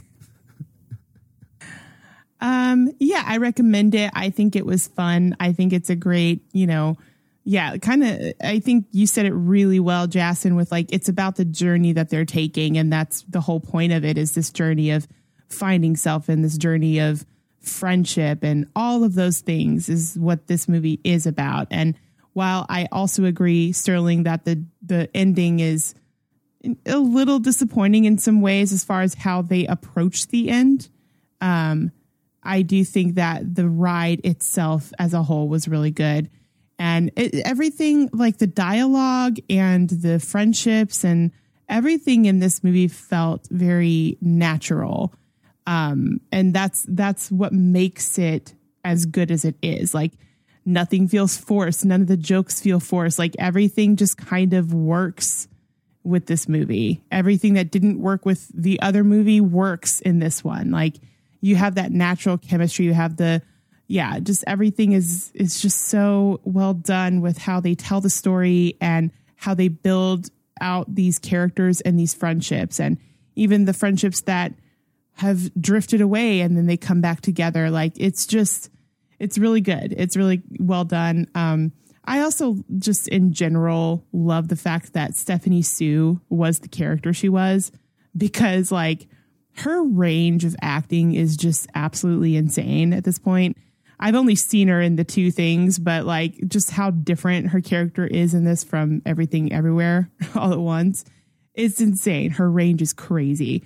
But yeah, I liked all of the leads in it. And it's a journey of self, and it's heartwarming, and really, I really resonated, or I really just kind of enjoyed, our main character, Ashley Park. I don't remember her name in the movie. I liked her whole journey, like everything that she was going through, and just you seeing her struggle of what she's dealing with while she's trying to find herself and find her family. It's just really well done. You care about it, and you feel along for the ride with her, and you want answers just as much as she does because of how they make you captivated with these characters and the story of it. So yeah, I do recommend it. It is funny. It's heartwarming. It's good. It's a good time. So yeah, I recommend it. I am actually going to give it 80 punches in the face of little kids that are being racist out of 100. Anybody out there that has the most rudimentary concepts of math will know that our Cinescore for this movie is an 80. Because it's a 75, an 80, and an 85. I mean, it's just bam, bam, bam, like bam. I was typing mine and Jastin's into the calculator, and I'm like, all right, yeah, it's 160, so it's an 80. So whatever and then you gave it an 80. I'm like, I don't even have to finish typing in this shit. It's very straightforward. I like how I had like a clean number here. Yeah. Yeah. Nice and clean. Nice. Spoilers? Yeah. Yep. Spoilers. I'm going to talk about the end. Then that way you guys can talk about the rest. Because I probably agree with you on the rest of the movie. Man, the end, like, they do the stereotypical, we're going to have a falling out. We all knew that was coming. It happens in all these fucking movies. They had the falling out. And then she meets what theoretically, technically was her stepdad. And that was a good scene. I really enjoyed it. I thought that was great. And then it just went to, hey, I started my own practice. Hey, friend, I miss you. Like, I'm going to do it over the microphone at the restaurant in front of everybody because it's this movie. We have to do that because apparently that's what everyone does in these scenes because movies tell us that. And then she's like, oh, I wish you hadn't given up on your art. And she's like, nope, my art's never been more successful because of course it has. And then, then their friend Deadeye is there and Deadeye's like, yay, we're all friends again. And everybody's like, yay, we're friends. And then her actress friend is just doing great again too. And then we're just going to go to Paris because we mentioned Paris once in this movie. And that all happens in like 10 fucking minutes. So it's trope credits. And I'm like, oh, damn. This movie just, it literally wrapped it up. That's true. And the fact that they kind of like they overlooked the whole thing of her revealing, hey, I met my stepdad and my mom died. Like, just completely glossed over that for this 10-minute ending. Why didn't she have a scene with her adoptive parents about that? Right. That would have been so fucking great to have at the end of this movie. But they went, nope, we're going to take everybody. Everybody gets a happy ending bow. And there we go. Just so quick. I'm not saying that they couldn't have all had happy endings, but did you have to have everybody have the most basic run-of-the-mill happy ending that could ever fucking be written and tell us all in 10 minutes that was it? I'm just like, you did so much good, unique shit throughout this movie to just run in and go, hey, you're getting a Hallmark movie ending. Really just kind of bothered me with nothing else. Like, why couldn't she have had a conversation with her parents at the end of this movie about all the shit she went through, about, finding out this about her and how about she's kind of lost and doesn't know who she is and all this other stuff. And her parents are like, no, you know exactly who you are because you're still you. You might not know some of these other details, but in the end, you're still you. And, you can figure out the rest of this and what it means in your life and just add it to your life. It doesn't change everything about your life. It just changes part of your life. And you can add it into what you are and who you are and all this shit.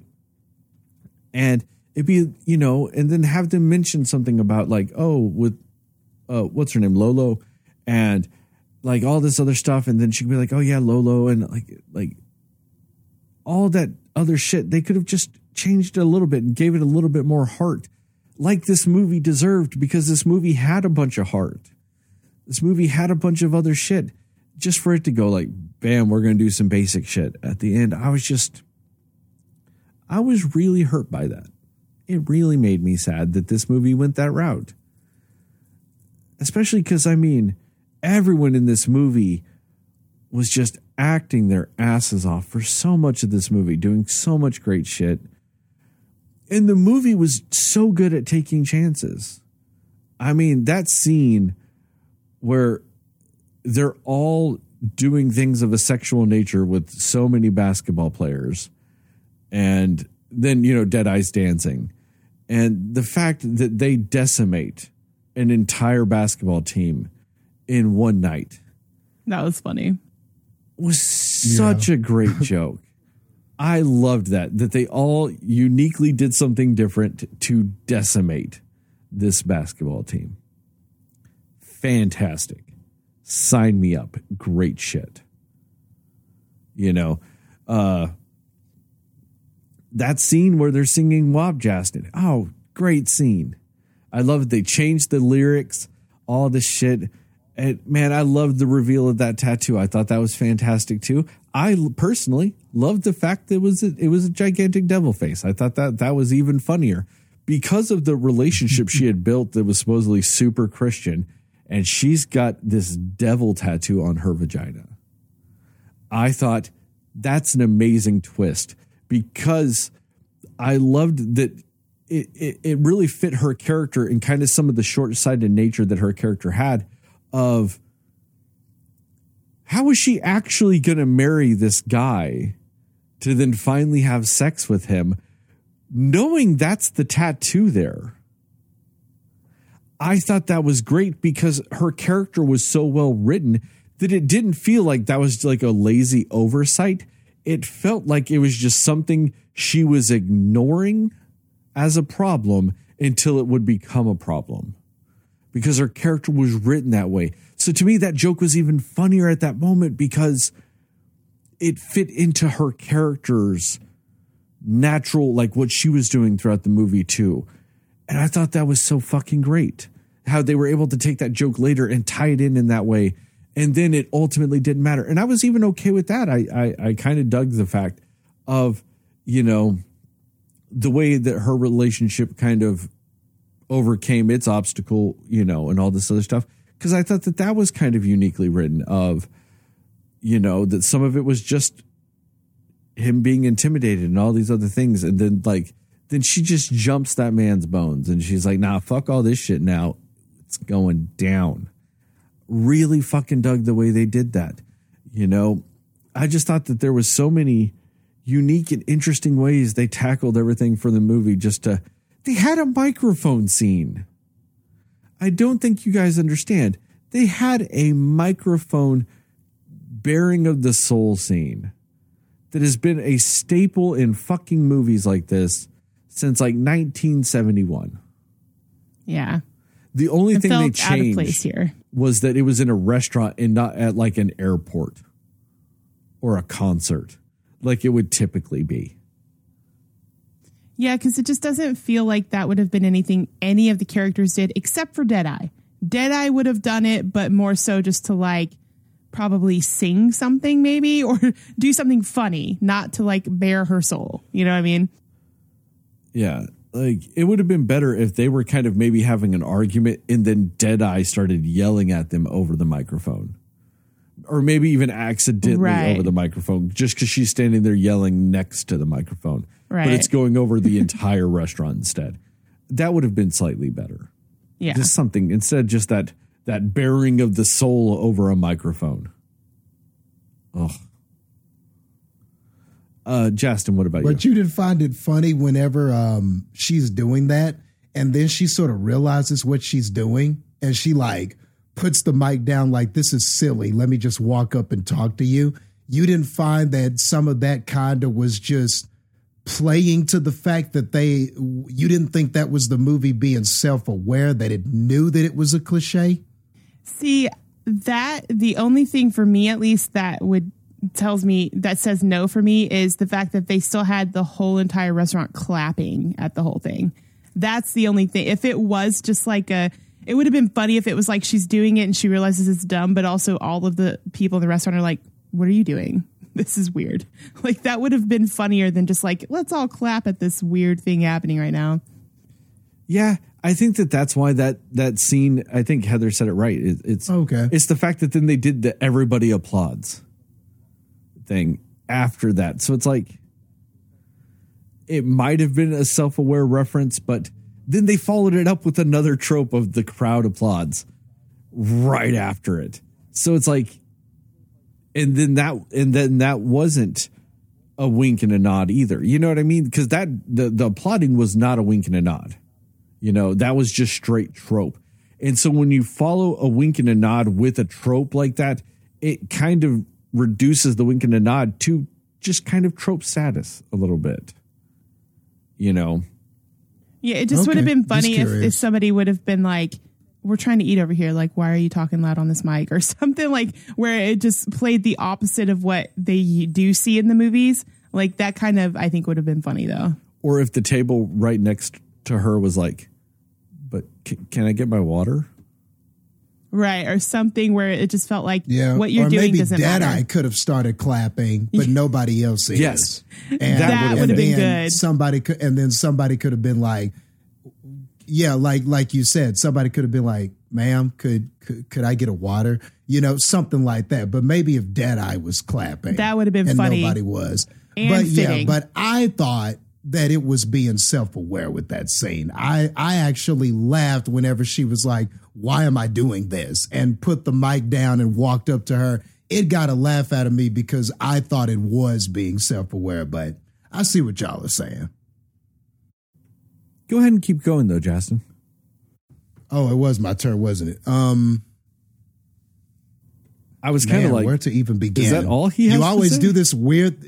You always do this weird thing where you jump to the end, and then I'm like, so then I think about that, but then I have to reset to go back to the beginning to try to lead up. It's just funny how different we are, man. I like to like talk and lead up to the end, and you just like to go right to the end. But anyway, it's just something I'm noticing about our styles with this. But anyway, man, where to even begin? Well, I mean, even though I saw the scene in the previews and everything, I mean, just to talk about it, the opening scene is great with how they meet the family and how it's extended in the movie. You don't see the entire scene in the preview. So what I liked about it was that awkwardness of the parents, Audrey's parents coming up, and then you get the extended parts of what Lolo's parents say too,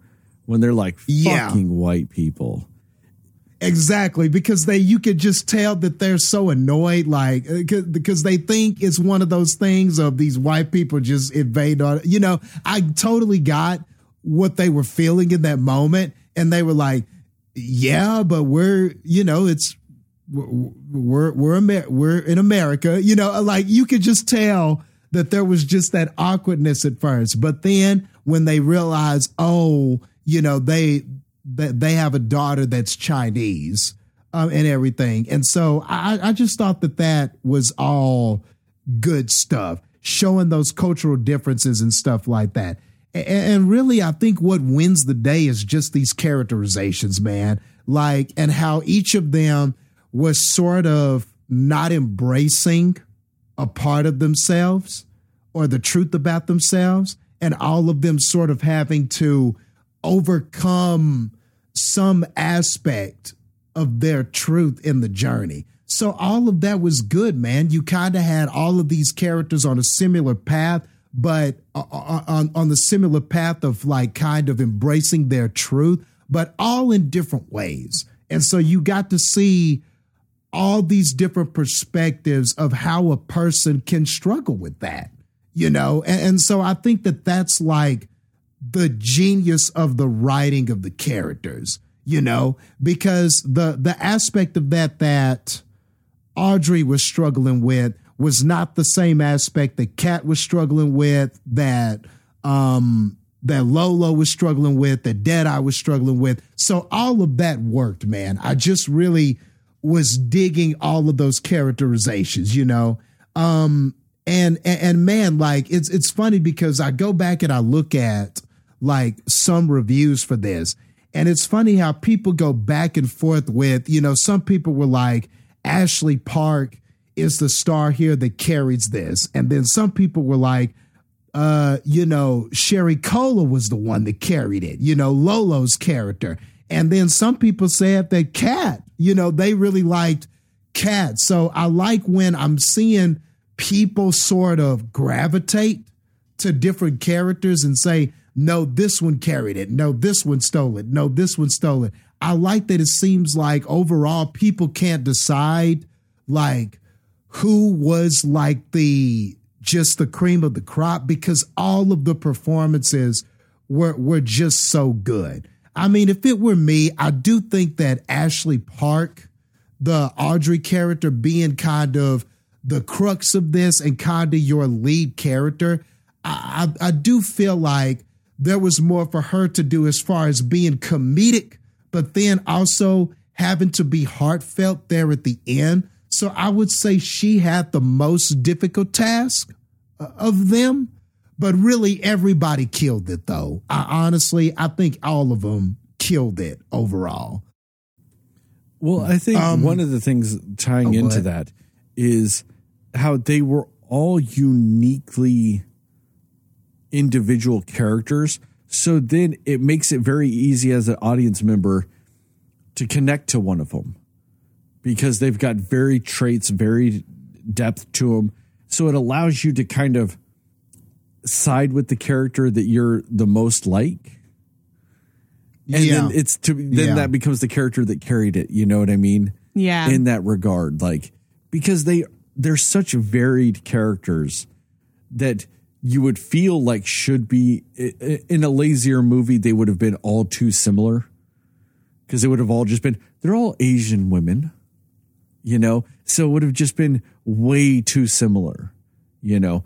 But each one was so unique and so varied and so like true to their own characters that it kind of just aids in that of you being able to just uniquely relate to one character maybe over another because that character has a trait that you identify with so much. Yeah. And I think that's true. You do kind of find yourself in one or many of the characters, but I think that is a big aspect of it because even though they're all struggling with this similar thing, it's all in different ways, and it's ways that most people can understand, especially if you've had some sort of struggle about some aspect of yourself and stuff like that. So I can totally get that, you know. And like as the plot's moving along, it just like even when we weren't doing anything interesting, we were just the characters kind of somewhere talking to each other. It was just entertaining, man. Like all of these women just had comedic timing. All of them just meshed so well together that you're just laughing at people saying stuff or reacting to stuff or some character saying something surprising the other character. Like you're just laughing at their banter. You feel like they're actually good friends. Yeah. Yeah. You definitely get that sense and you definitely feel that. Like they felt like people had known each other just forever and had grown up together. They totally felt like that, or bringing up things from their childhood, but then going to something that they both like all of that stuff to make it feel organic was there. And a lot of that is just a credit to the acting they were doing. I'm trying to think like what were some of my favorite scenes. Like, man, a lot of it was just so likable. But just to talk about a few scenes, I really thought it was cool whenever they met some of Lolo's family and they were just sort of interacting with all of those, with all of her people. I thought that was pretty cool. I thought that was a lot of fun, and just kind of seeing like how they interact with each other, you know, the playing games and stuff like that. It's just a side that you don't often see in movies and stuff like that, because this is not a cast that you get a lot in movies. So all of that was nice. I welcomed all of that, and all of that just felt like really warm and heartwarming. So even when it wasn't doing like the raunchy, funny stuff, they were just nailing it with some of this family stuff and some of these connections that the character were making just outside of their friendship. Even that stuff was pretty good, man. And to talk about kind of what you were talking about at the end,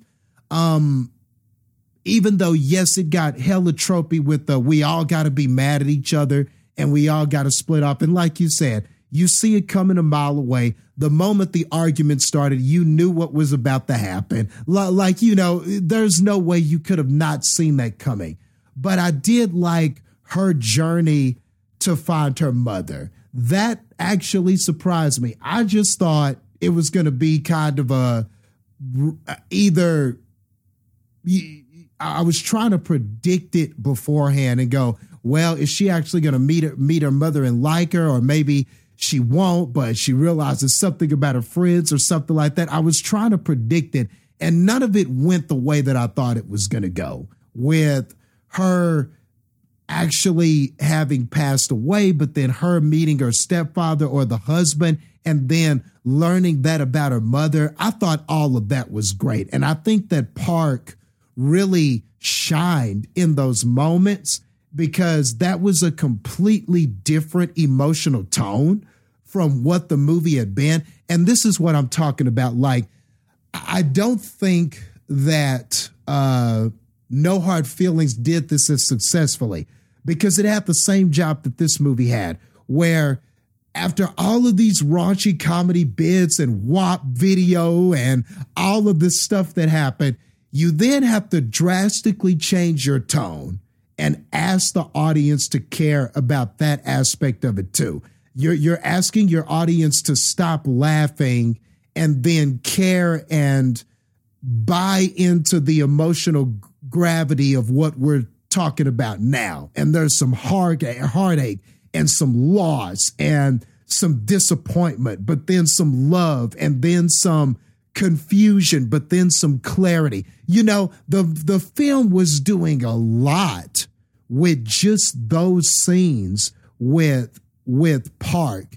And I think she really rose to the occasion and nailed all of that in those moments with that scene, which is why I would be giving her, I mean, I'm a wrestler, to use a wrestling reference here. This is why she would get the championship belt from me. It was those scenes where I felt like you had a drastic tone change, that I felt like if she doesn't nail that, if the story doesn't nail that, this thing really falls apart, especially like with that quickie kind of ending that you're talking about that we got, Sterling. So it would have been far worse if we didn't nail that. So I think that was such a pivotal point in this movie.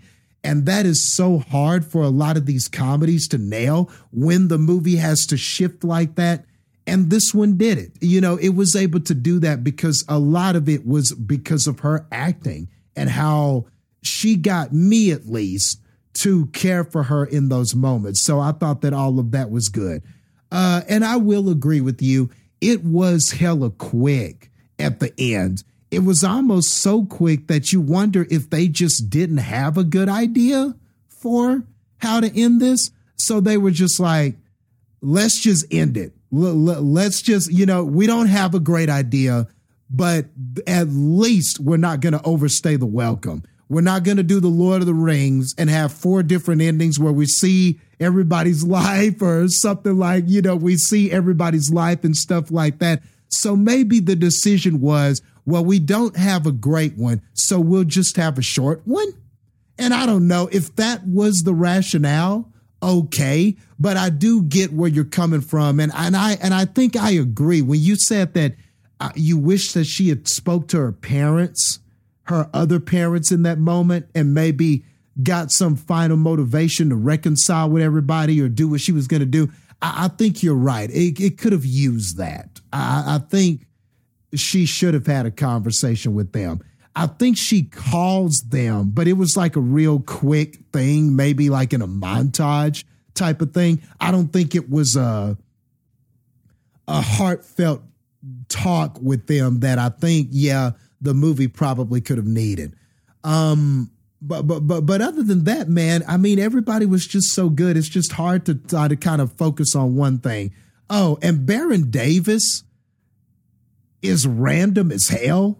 Like, I was like, Baron Davis, just of all people, why is Baron Davis in this? But why did all of that just work so perfectly? Why was all of that just great? But I just thought it was so random that she was like, oh yeah, I'm going to hook up with Baron Davis. But dude, all of that was great. And he surprised me too, you know? Sometimes, I mean, I guess gone are the days where, you know, when you find out a basketball player or a sports player is in a movie, you just expect the acting to just be really subpar or for them to try to add something, but it's hard because, you know, this is not their arena. He was great. He was tight, you know. If I'm remembering the movie right, he's the only one that didn't get injured, right? During their sex games and whatnot. Yes.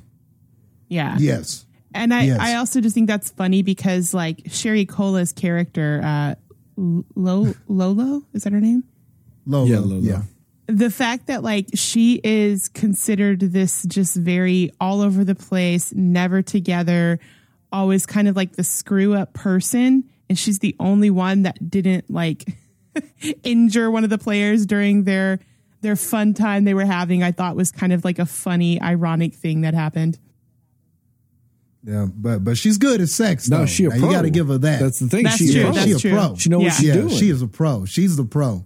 She good at sex. She know what she doing. So, she wasn't messing up. But no, I just wanted to say that last thing. Like, it's just crazy how perfect that was. And even the drug scene that they showed in the previews where everybody's hiding the drugs.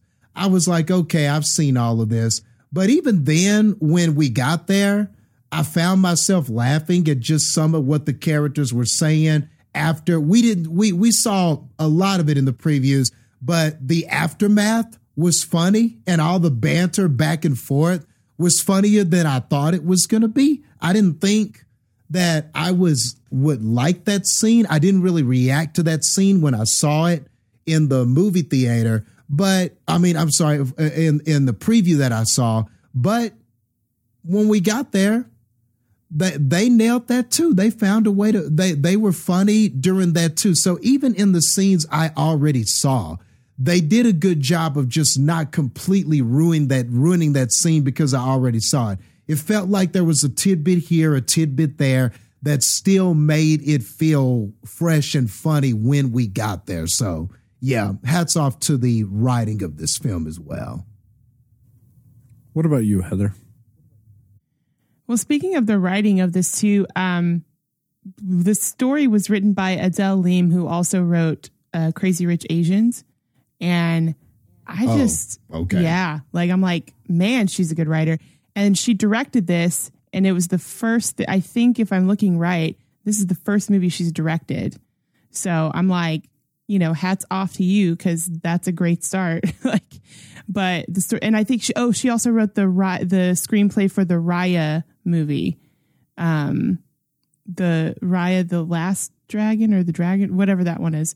That was good too, man. So she's good at her job for sure. So, but anyway, I will say that I do think the weakest scene, probably one of the weaker scenes, is actually when they're with the girl that has all of the drugs and they're hiding it.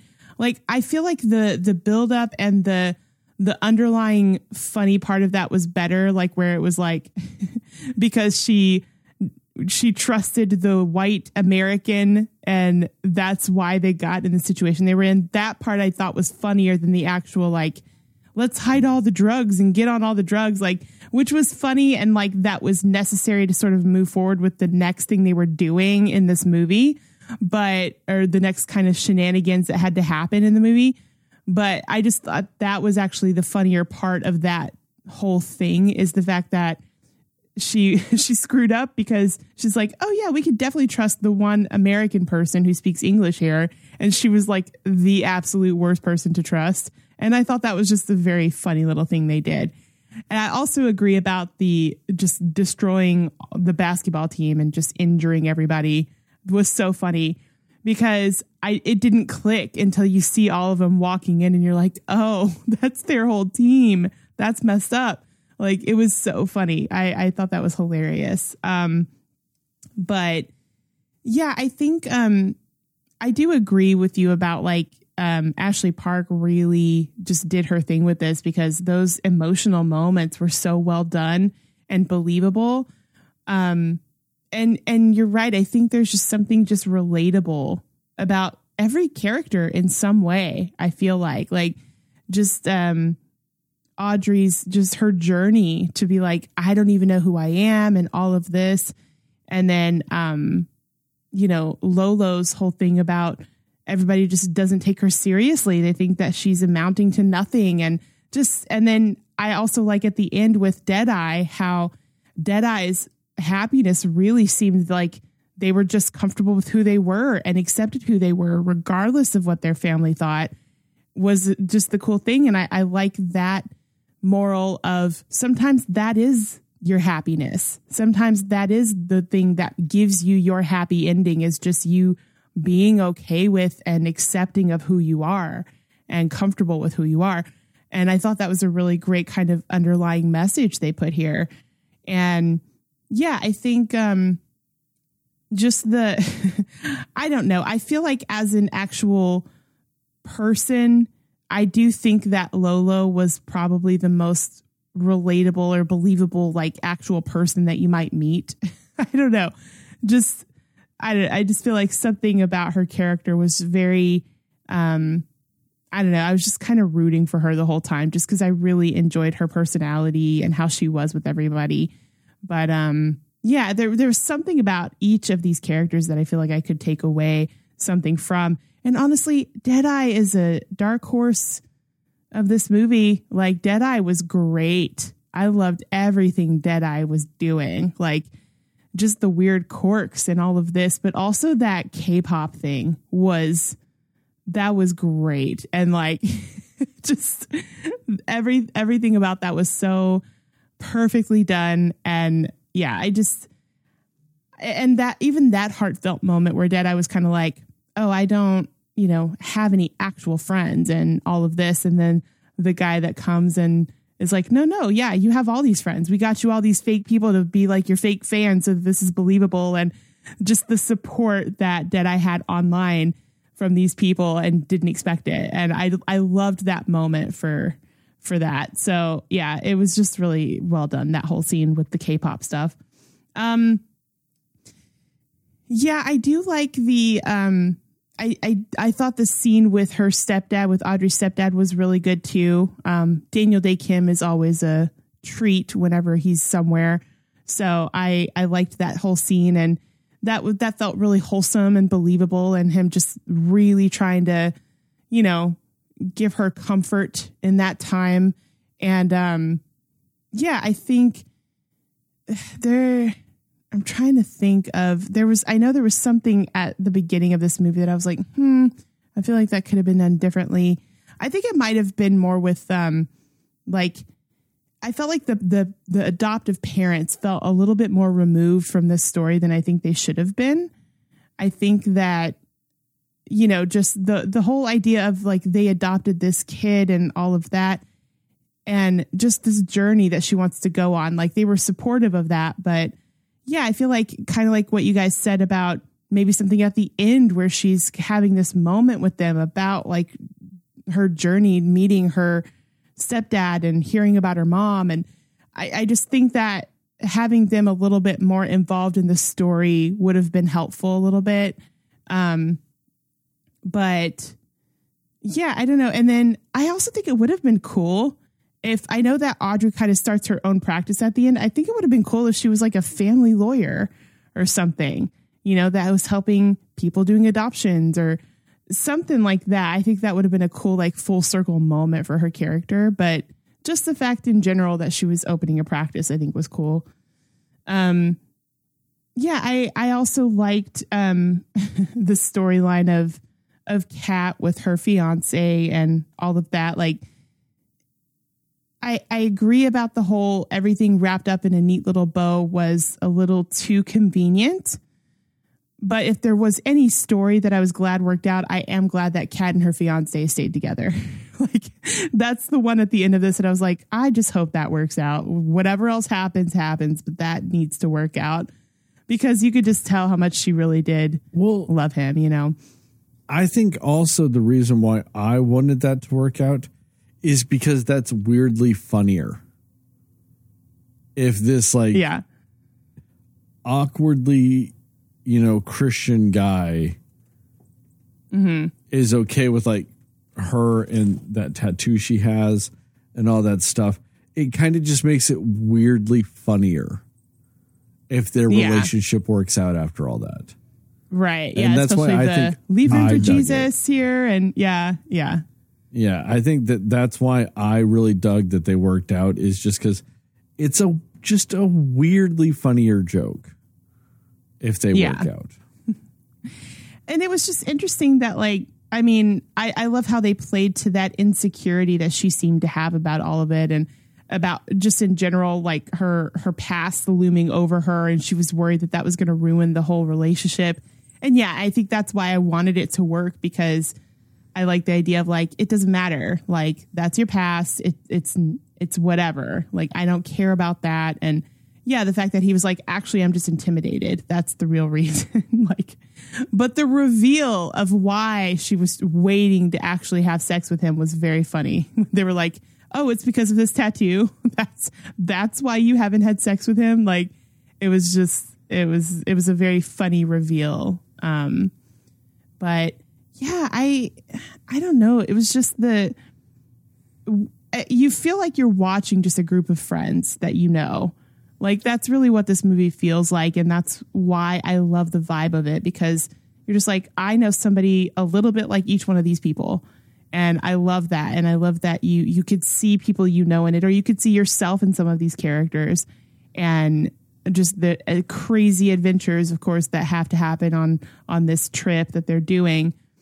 And that's what works so well about this, is the natural chemistry and relationship that these friends actually have with each other. I thought was just so well done. Yeah, it's just funny, like just unexpected funny moments happening. And, yeah, I don't know. It's just one of those where you want the happy ending that you got, but you just kind of wanted it to be the like unexpected, like hilarious and weird happy ending, like the rest of the movie. Cause it just, yeah, the ending didn't quite match the rest of what was going on. But I'm glad that it ended happy, because I think that's what you want in these types of movies. So yeah, that was good. Yeah, that's all I got. You got any more thoughts, Jastin? No, sir. I'm good. The one thing I'll say with it, just to tie into what you just said, Heather, is I think it would have been nice if the ending was just a little messier, not necessarily less happy, just a little messier, because that's a better way to put it. Yeah. The movie is about messes. Like, there's, you know what I mean? Like, so to me, it would have just been a little bit more fitting if it was a little messier, like a sloppy happy ending. You said it better than I said it, but that's exactly what I'm thinking too. Yeah.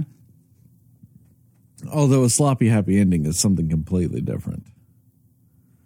I think you're just, this movie. Yeah, I think you're just trying to get in these jokes when you can. It's a perfect opportunity. All right. On that note, thank you guys for listening to this episode of the Cinema Slayers podcast. Check us out on the internet at www.cinemaslayers.com. We are Cinema Slayers podcast on Facebook, at cinema_slayers on Instagram, Twitter, and Threads. At Cinema Slayers Pod on YouTube, at Cinema Slayers Pod on TikTok. Give us a 5-star rating and review. We'd really appreciate it. It'd really help us out. Tell your family, tell your friends, tell your friends' family, tell your family's friends, and most of all, tell those dear sweet mothers, because dear sweet mothers love happy endings. Sloppy happy endings. Yes. Shout out to Plug Me Go Mundo Cho for our theme song and logos, respectively. Just remember, here at Cinema Slayers, we are both pro slut and pro Sydney. We are not pro Burger King. Did you see that abomination they are releasing in Thailand? I was just about to say, I would invite all these women out for a Thailand Burger King cheeseburger. Jastin, that thing doesn't even have any sauce on it. Can you really eat like 21 slices of just American cheese? Not even including the bread, just 21 slices of American cheese at once in a brick. No, you can't. No human can, especially not without any other source of moisture. That's the grossest thing. Jastin, I can make you one of those. Yummy. I will go to Burger King, just ask for a bun. They'll give it to me for free because they're not selling any burgers. And I will just get 26 slices of American fucking cheese and put that on a sandwich. You don't even got to fly to Thailand. You just got to eat that. But you don't make it with the same love of BK. Oh, you're a fucking liar, Jastin. Because I would love every second of making that, knowing your ass would have to take a bite out of it and would be as fucking miserable as any other fucking soul that put their eyes on that fucking abomination of a burger. Oh my God, it's just a cheeseburger. No, Jastin, it is just a cheese. It's not a cheeseburger, it's a cheese. Man, that's a lot of cheese. It is I was looking at it grilled going, cheese. I was looking at it going, could you eat that and still be alive? No. I don't know. I don't know. You can live afterwards. No. Man, that's a lot of cheese. Did it look good to you, Helen? No. I haven't seen it. I need to look at it. Watch the fucking TikTok I sent about it then. I know I haven't seen it yet, but yes. So fucking rude.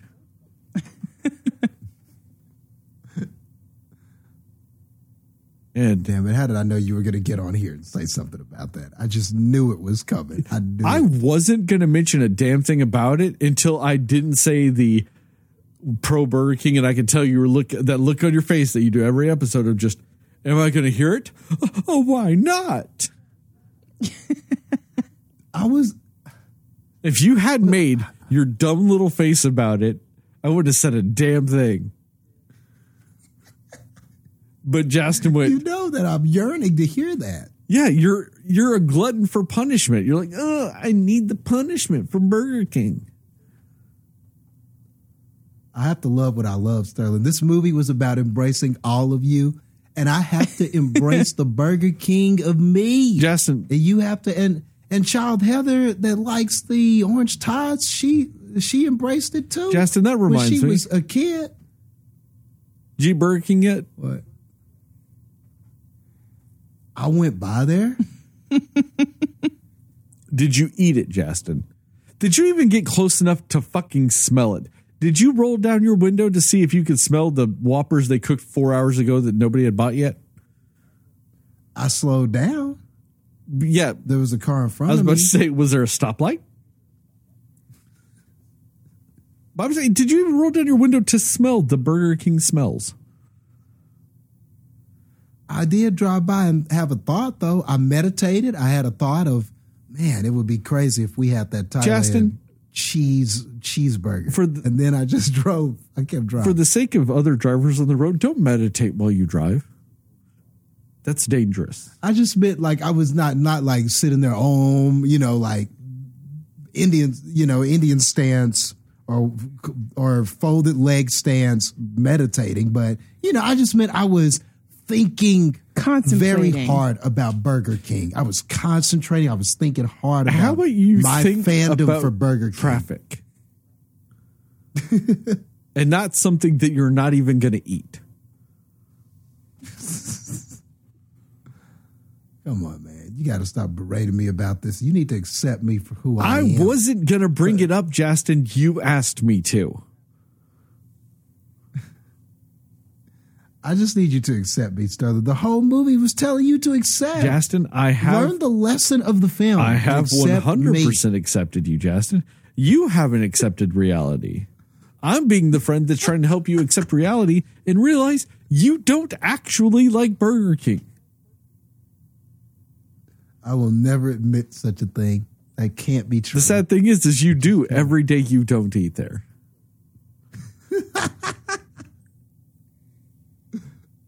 Just saying. There's got to be something behind it. You can love someone and not eat them. I mean, that's just you can love and not eat. You cannot love a restaurant and actively choose to never eat there.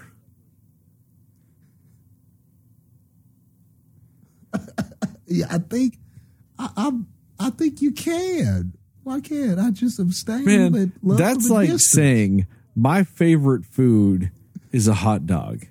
And they go, man, this 4th of July, you going to eat any hot dogs? No. You going to eat any hot dogs? Probably not. Just, I'm never going to eat them. Nah. But they're my favorite food. I could eat them all the time. I just never do.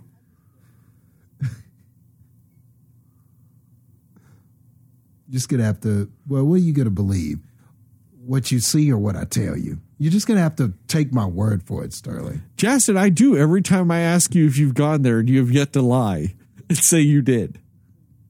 So I'm taking you at your word, Jastin. I mean, you just got to have to trust me, man. Our friendship needs to be more about trust. I trust the fuck out of you. Trust that this is a real Jastin, thing. at any point, you could lie to me and say, yeah, I ate there yesterday. I wouldn't ask you for the receipt. I wouldn't ask for proof. I'd go, well, damn. He actually ate there. What can I say now? I have all the trust in you, Jastin. I also have all the trust in the world that it's Burger King and you don't actually want to eat there.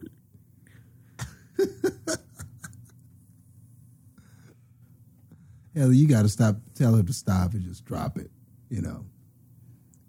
We must move on. As I always Except- in That these was- podcasts. Thanks for that effort. Thanks for that effort. See, and then I tried to move on and you wouldn't let me. It's one of those where I'm so indifferent about Burger King that I'm just like, you guys do what you want. I'm just here for the ride. She doesn't even care enough to speak on it. She's just like, man, I'm just. It's a just thing. let them It's just, a thing. Just do Yeah. it, guys, and just finish. Oh See, man. like I said, I tried to 15 seconds ago. You did. On that note, thank you guys. Wait, I'm starting the outro completely over. On that note, just remember, according to Jastin, Moon Knight is a Best Picture winner. I fucked that up and didn't even do the whole other spiel about how I end the TikToks, the audio, and the YouTube video. Got me all fucked up with your cheese monstrosity. Nobody knows anything but you. All right. Are you ready? Yes. Come on. Cinema Slayers.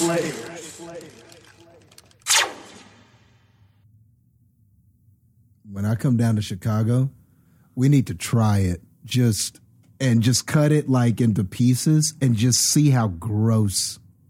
Just to like, it's got to be gross. They're not I even think it'll be selling gross, it in but- America, Justin. It's in Thailand only. I mean, you're gonna have to make All it. right, I can make I'm it, telling yeah. you, no, make it. I'll make it. Yeah, make it. 100%. I just need to. I just think that would be so gross. You know, I was thinking about the other day, and I kind of wish Burger King would sponsor us now. I changed my mind on that. I want them to sponsor us. And then they can make the Cinema Slayers burger, where what it is they go down to McDonald's and get a McDouble, and they give that to you.